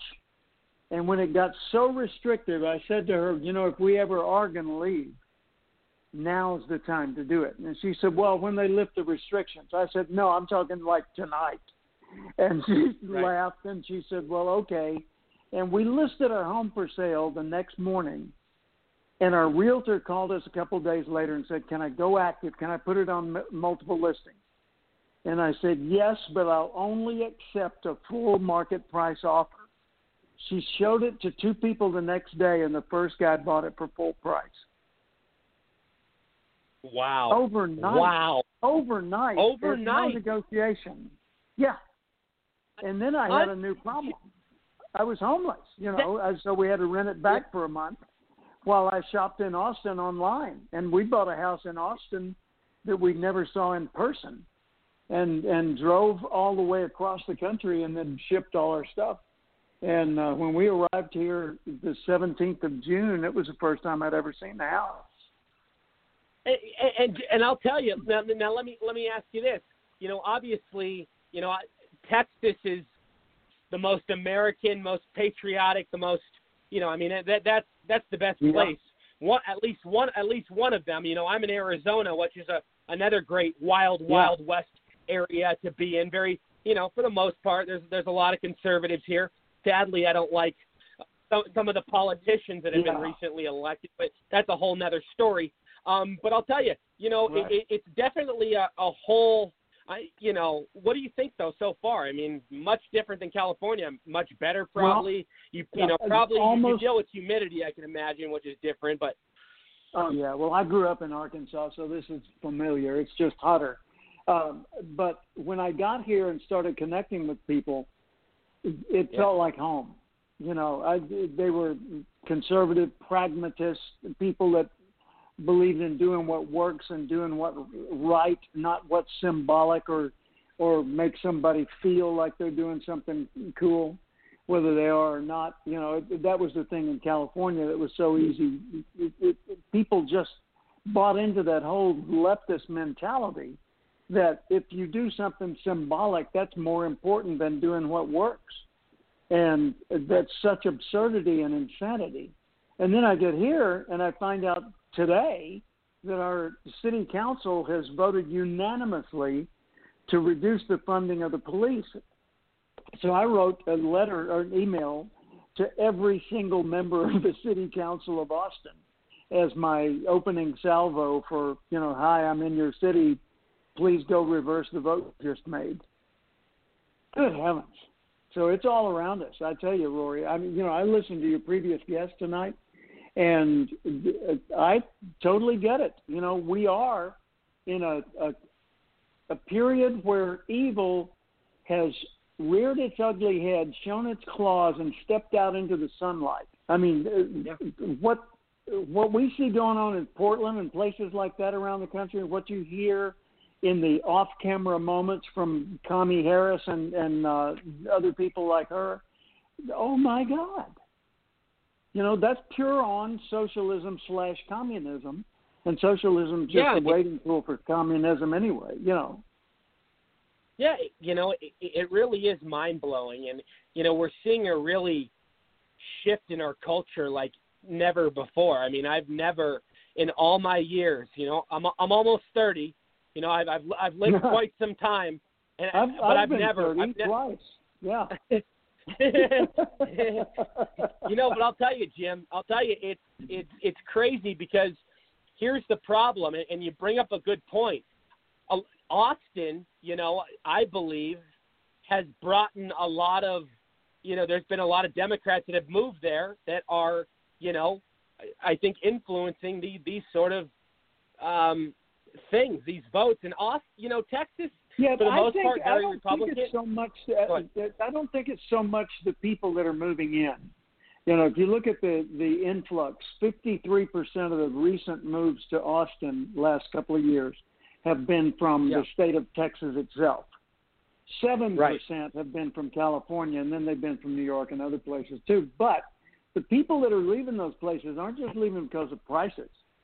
They're leaving because of policies. And so the Californians that are moving here, it's a great loss to California because they're losing conservatives. And the reason Austin is so much more liberal than other cities typically in Texas is, item one, this is the seat of government. So naturally you got all the lobbyists and all the, everything, every kind of a insect that hangs around government when there's raw meat. Then you've got universities, several universities here, and the education community is rife with liberal thinking. And, the combination of those two, I think, is the main factor when it comes to liberalism in Austin. But I'm an absolutely lifetime committed conservative.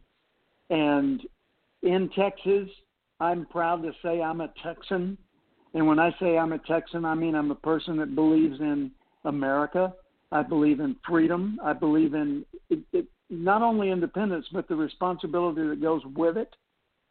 And when I'm doing speeches around the world, and last year I did 71 days of lectures to tens of thousands of people inside the country of China, all over the country, 23 different cities.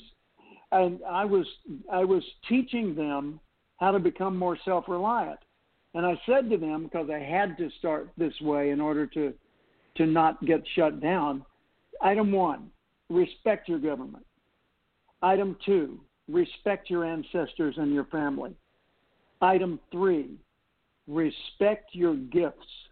You were born for a reason. You have the ability to make the world better. And if you don't do it, you cheat the rest of us out of what you could have brought. So don't just become another bee in the hive like all the other generations have. Explore your gift, expand your gift, and apply your gift. Amen. Amen. You know what? You're absolutely right. And I want to, Jim, I want you to tell everybody just your background, because it's been a while since you've been on the show, but you've lived a hell of a life. I mean, you've written several books. You've written several books. You've shared you've shared the speaking stage with some of the biggest names in the industry. You've worked with some of the most notable influences that have ever, worked in entertainment. I mean, it goes on and on. The list goes on and on. I've been super, super blessed. I grew up in Little Rock, Arkansas. My dad was a phone repairman. My mom was a housewife taking care of me, my sister, and my grandfather, who was a invalid from a stroke and never spoke or moved for the last 7 years of his life. And so I didn't expect anything other than just a regular, ordinary life and just be another statistic. But then one day I heard Earl Nightingale on the radio, and he had a show that was a motivational show back in the 60s. And I heard him in 1972, and he said it in that little 5-minute show when I was a government clerk, 50 pounds overweight, smoking 2 packs a day, never achieved anything noteworthy in my life. He said, if you will spend 1 hour extra every day studying your chosen field, 5 years from now, you'll be a leading expert. And I did the math. An hour a day extra, 5 days a week, 50 weeks a year, that's over 5 years, that's 1,250 hours. If it was focused on only one lane, one subject, of course you'd be a leading expert. And then I had a new dilemma. What did I want to be an expert at? I didn't know. I didn't have a college degree. I didn't have money, didn't have connections. And I thought, I want to do what he's doing. But I had 2 problems. I'd never given a speech, and I had nothing to say.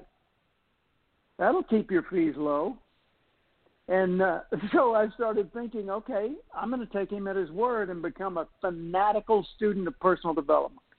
And I did. And when I say fanatical, look it up in the dictionary. That's the version I mean. I would spend every spare minute listening to recordings, reading books, talking to anybody that seemed to be a success seeker like I was. And it led me to become a trainer teaching other people's courses and then developing my own and then writing a book and then co-authoring another one, then writing some more. Today I've published 20 books. I've delivered 3,300 paid speeches all over the world. I've been president of the National Speakers Association. I've received every major award professional speakers get, from the Toastmasters Golden Gavel to the Speaker Hall of Fame, the Sales and Marketing Hall of Fame in London, on and on and on, the Cabot Award from the National Speakers Association. And, oh, my God, what a life. What a blessed life I've been given the privilege to live. And so I'm using this life to set an example for how other people can live their life more abundantly, even if, like me, they started with virtually no real hope of doing anything substantial. I love it, man. Your story is just remarkable, and anybody can go Google your name and they'll find so many things. I mean, you're everywhere. I mean, you've done all these different projects. I Googled me the other day, and there was hundreds and hundreds of thousands of listings. So if people want to find me, I'm as easy to find as grass in a yard. It's Jim Cathcart on Facebook, on Twitter, on LinkedIn, on cathcart.com is my website. So it's easy to find me, and I encourage people to watch my TED Talk. I did a TED Talk a few years ago that's now in the top 1% of the top 1% of all the TED Talks in the world. It's got 2.1 million views with no promotion. Unbelievable. Right. So people are evidently really thirsty for how to believe in themselves and live a more abundant life, and I hope I can help. And Jim, let me ask you something, because we see this realm of sale, speaking, marketing, what you're doing, how it's really it's just gone to a whole new level of success. There's so many ways people can capitalize in this industry. Yeah. And you have all these people. You have all these people like Grant Cardone, Jordan Belfort, Dan Pina. I mean, there's so many different big, huge names Tony that are Robbins, doing these mentors. Brown, Tony Robbins. Yeah, these it goes on and on. The people that I've known for years. Oh, go ahead. Zig Ziglar. I was speaking for Zig passed away now, but I was speaking for Zig's company just 1 week ago, and Zig and I were good friends when he was alive. Yeah. Yeah, and you know all these guys. You know the Gary. You know Gary V. You know Tony Robbins. You know all these big names. You know, have you ever thought about doing your own mentor program? I mean, you'd be so good at it. That's what all these others are doing, and that's how. Oh, go ahead. I actually do. Yeah. As a matter of fact, when the COVID thing hit, I said, you know what? I'm going to stop referring to myself as a professional speaker and author. And when people say, what do you do? I'm going to say I mentor high achievers. And I only work with people who have decided that they are going to succeed, not those who are trying.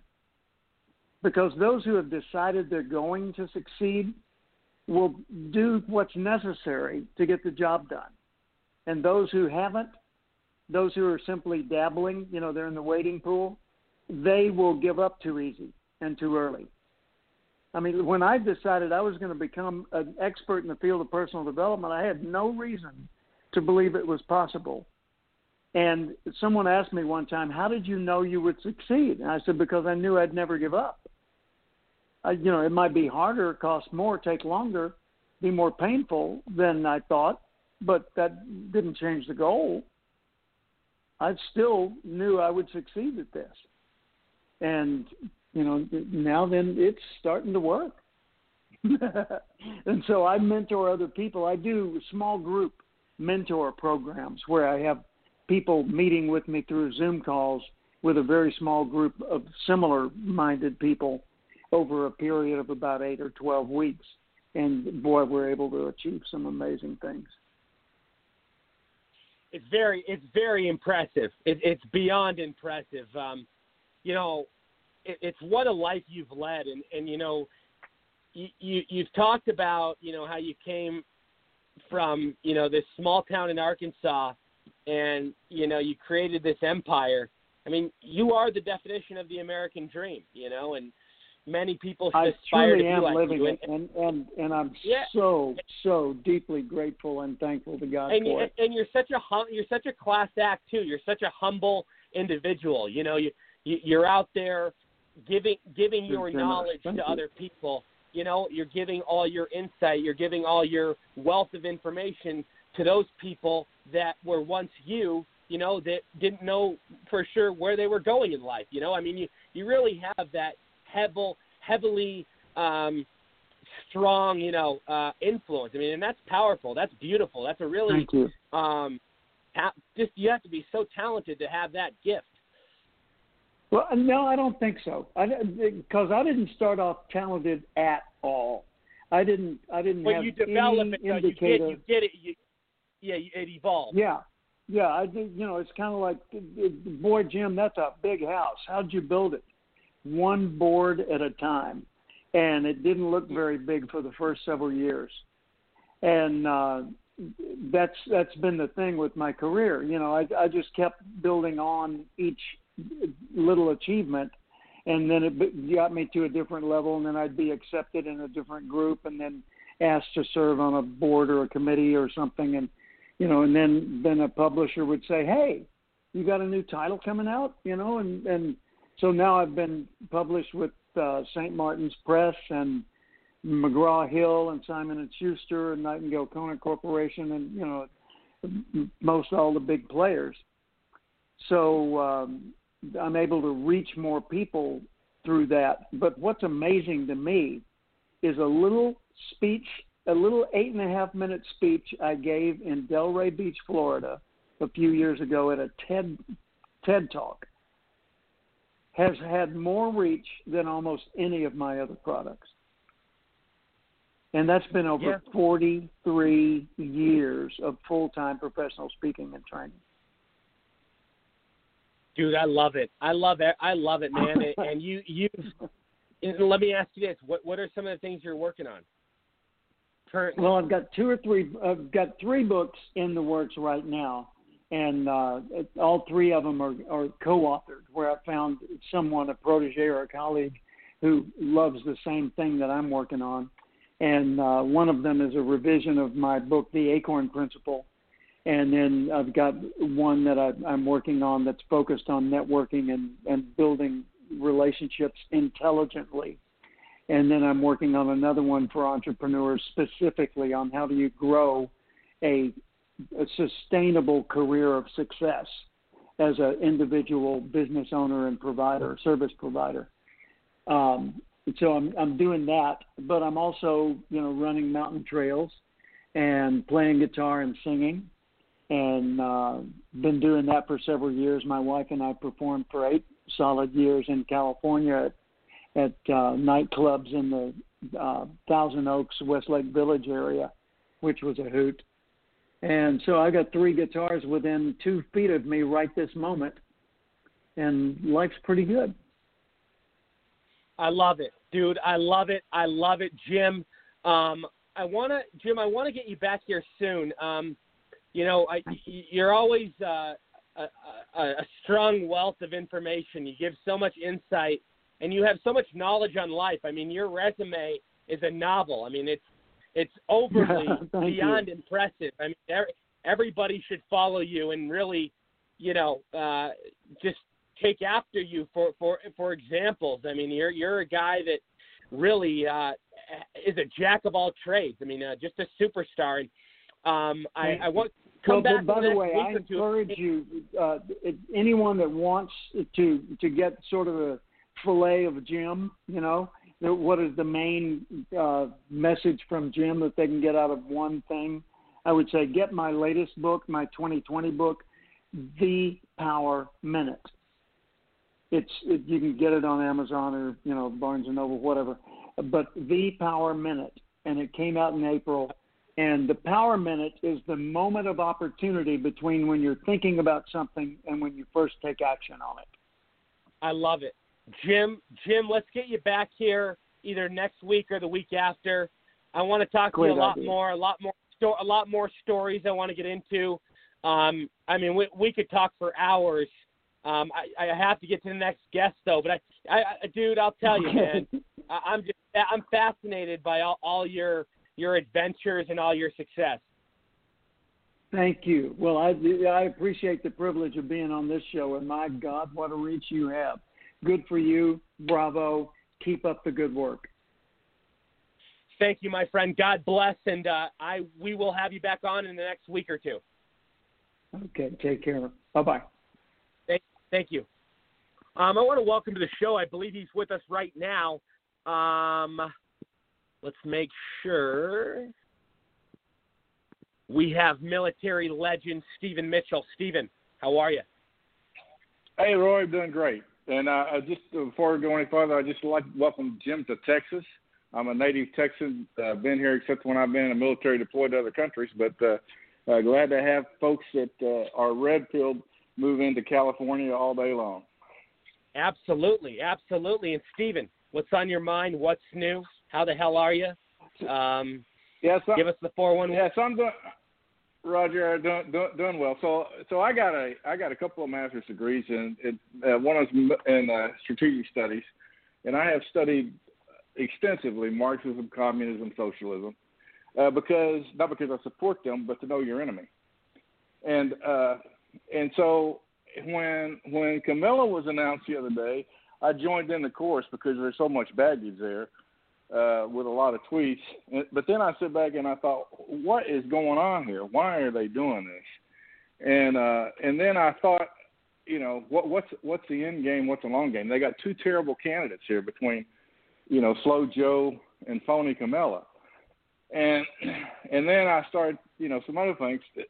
Tonight, you had Barr on the Hannity show. One thing he said was the Democrats are being very irresponsible about, encouraging this potential for voter fraud. You got a divided country, and then you potentially have voter fraud on top of that. And what's that going to cause after the election? And I submit to you that's all on purpose. It's typical Marxist tactics. So what they're actually trying to do is to destabilize the country. They want massive voter fraud. And if you look at resist accounts on Twitter today, the resist accounts, a lot of them are talking about how Trump is going to use voter fraud to win the election because they always blame on the other side what it is they're doing. So this is what I think. This is my prediction of what's going to happen. They know that Biden-Harris is not a winning ticket. That's why those two candidates are on there. They're throwaways. Those weren't. They're promising people in the party. They're saving them for later. They are going to encourage massive voter fraud in order to delegitimize the Trump win that they know is coming. That's their plot. And then they're also going to take to the streets because of that in massive riots as soon as the election comes in, and they're going to, rekindle their urban guerrilla warfare, which is another tactic for the Marxists on how they take over the country. And that's what you're seeing all across the country right now is urban guerrilla warfare. You can call them riots all you want to, but that's what it is. So that's true. Is my prediction. That's what's going to go on. And their long game is to destabilize the country as much as they can, delegitimize the president, and if they can make it to where they do stabilize enough to actually turn it into a full-out war, they will. Absolutely. Stephen, stay on the line. I'm still talking to you, but I also want to get NYPD police officer and political consultant Joe Murray. Joe, you've been on the front lines out here fighting law enforcement for so long. I mean, what are your thoughts on everything that's going on? It's crazy times, man. Rory, thanks for having me. I really enjoyed the show. Particularly tonight, you had an amazing cast of guests. Jim Cathcart.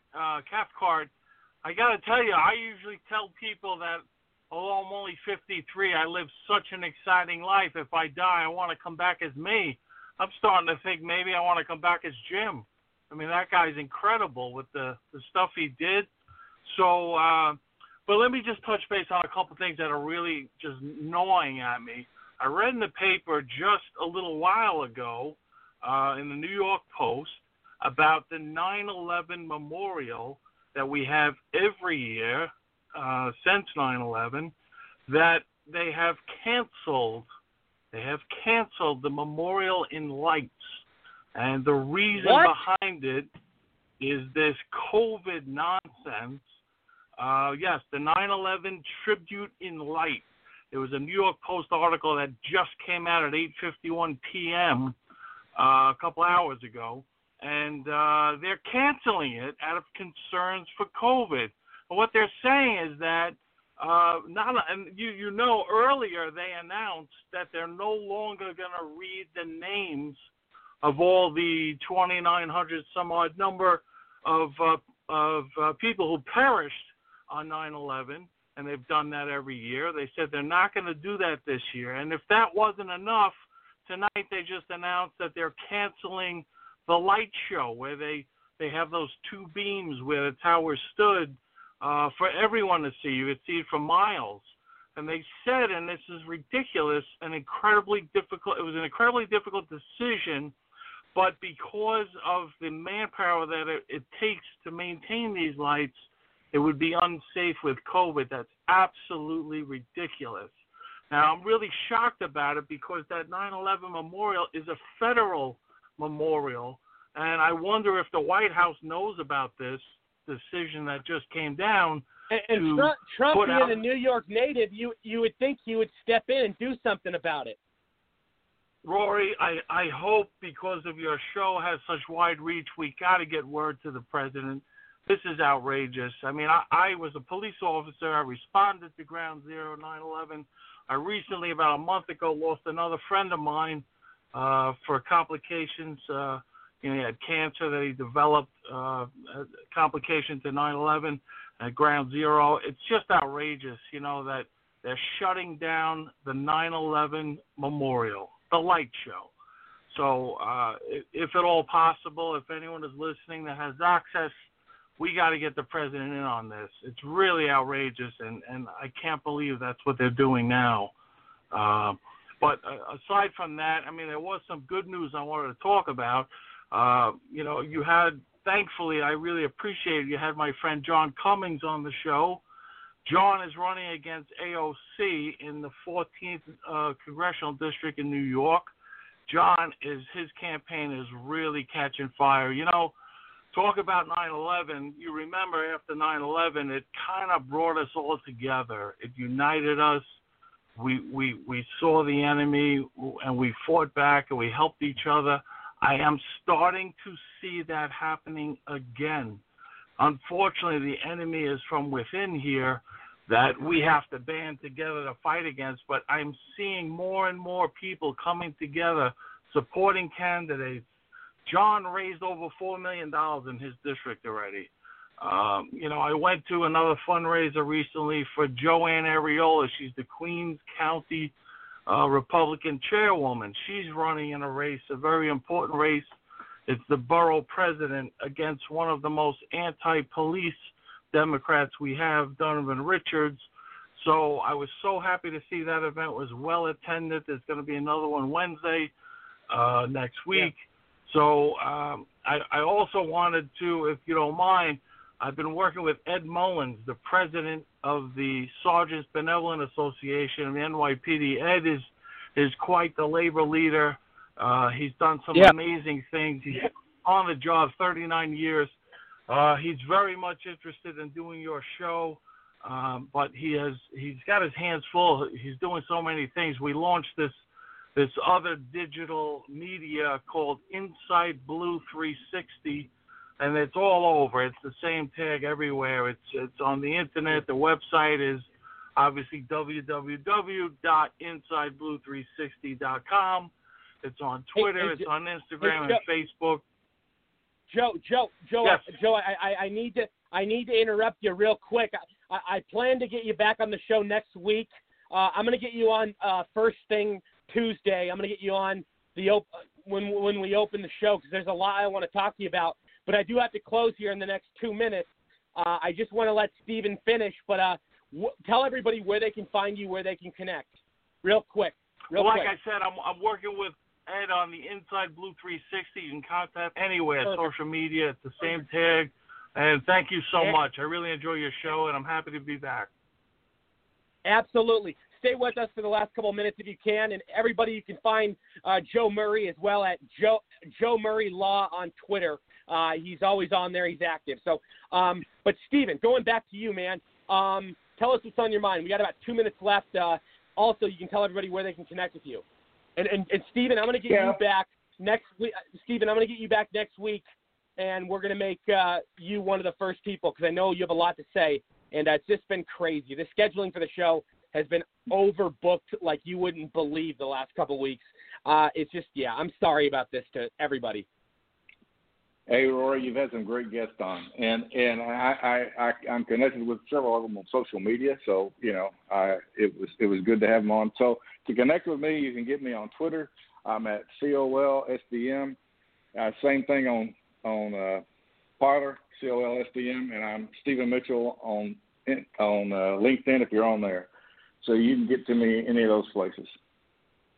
And Stephen, final thoughts. Do you have any final thoughts, real quick, about anything, any topics? Yeah, so this is going to get crazy. That was kind of my point earlier. This is really going to get crazy with the Democrats. Their whole plan, whether they win or lose, is to further destabilize America and further, fractionalize it and make it more divided. And that's what their end game is going to be. And so everybody, all the patriots got to get out and vote. Go vote in person. That's my thing, so that we can minimize this voter fraud and keep them from having that catalyst to start even more craziness the minute we have this election. They're going to do it anyway. I think they're going to try and block folks from voter places with Antifa and BLM, those are Marxist organizations, and do everything they can to make this thing crazy. I agree. Amen. We will talk to you on Tuesday, my friend. I'm looking forward to it. I always love having you with us. All right. Thanks, Rory. Great show. Thank you. Everybody, I want to thank you all tuning in tonight. I love you. Have a fantastic weekend. We will see you on Tuesday. Until then, I'm Rory Sauter. Mega, mega, mega. God bless everybody. Much love. Cheers.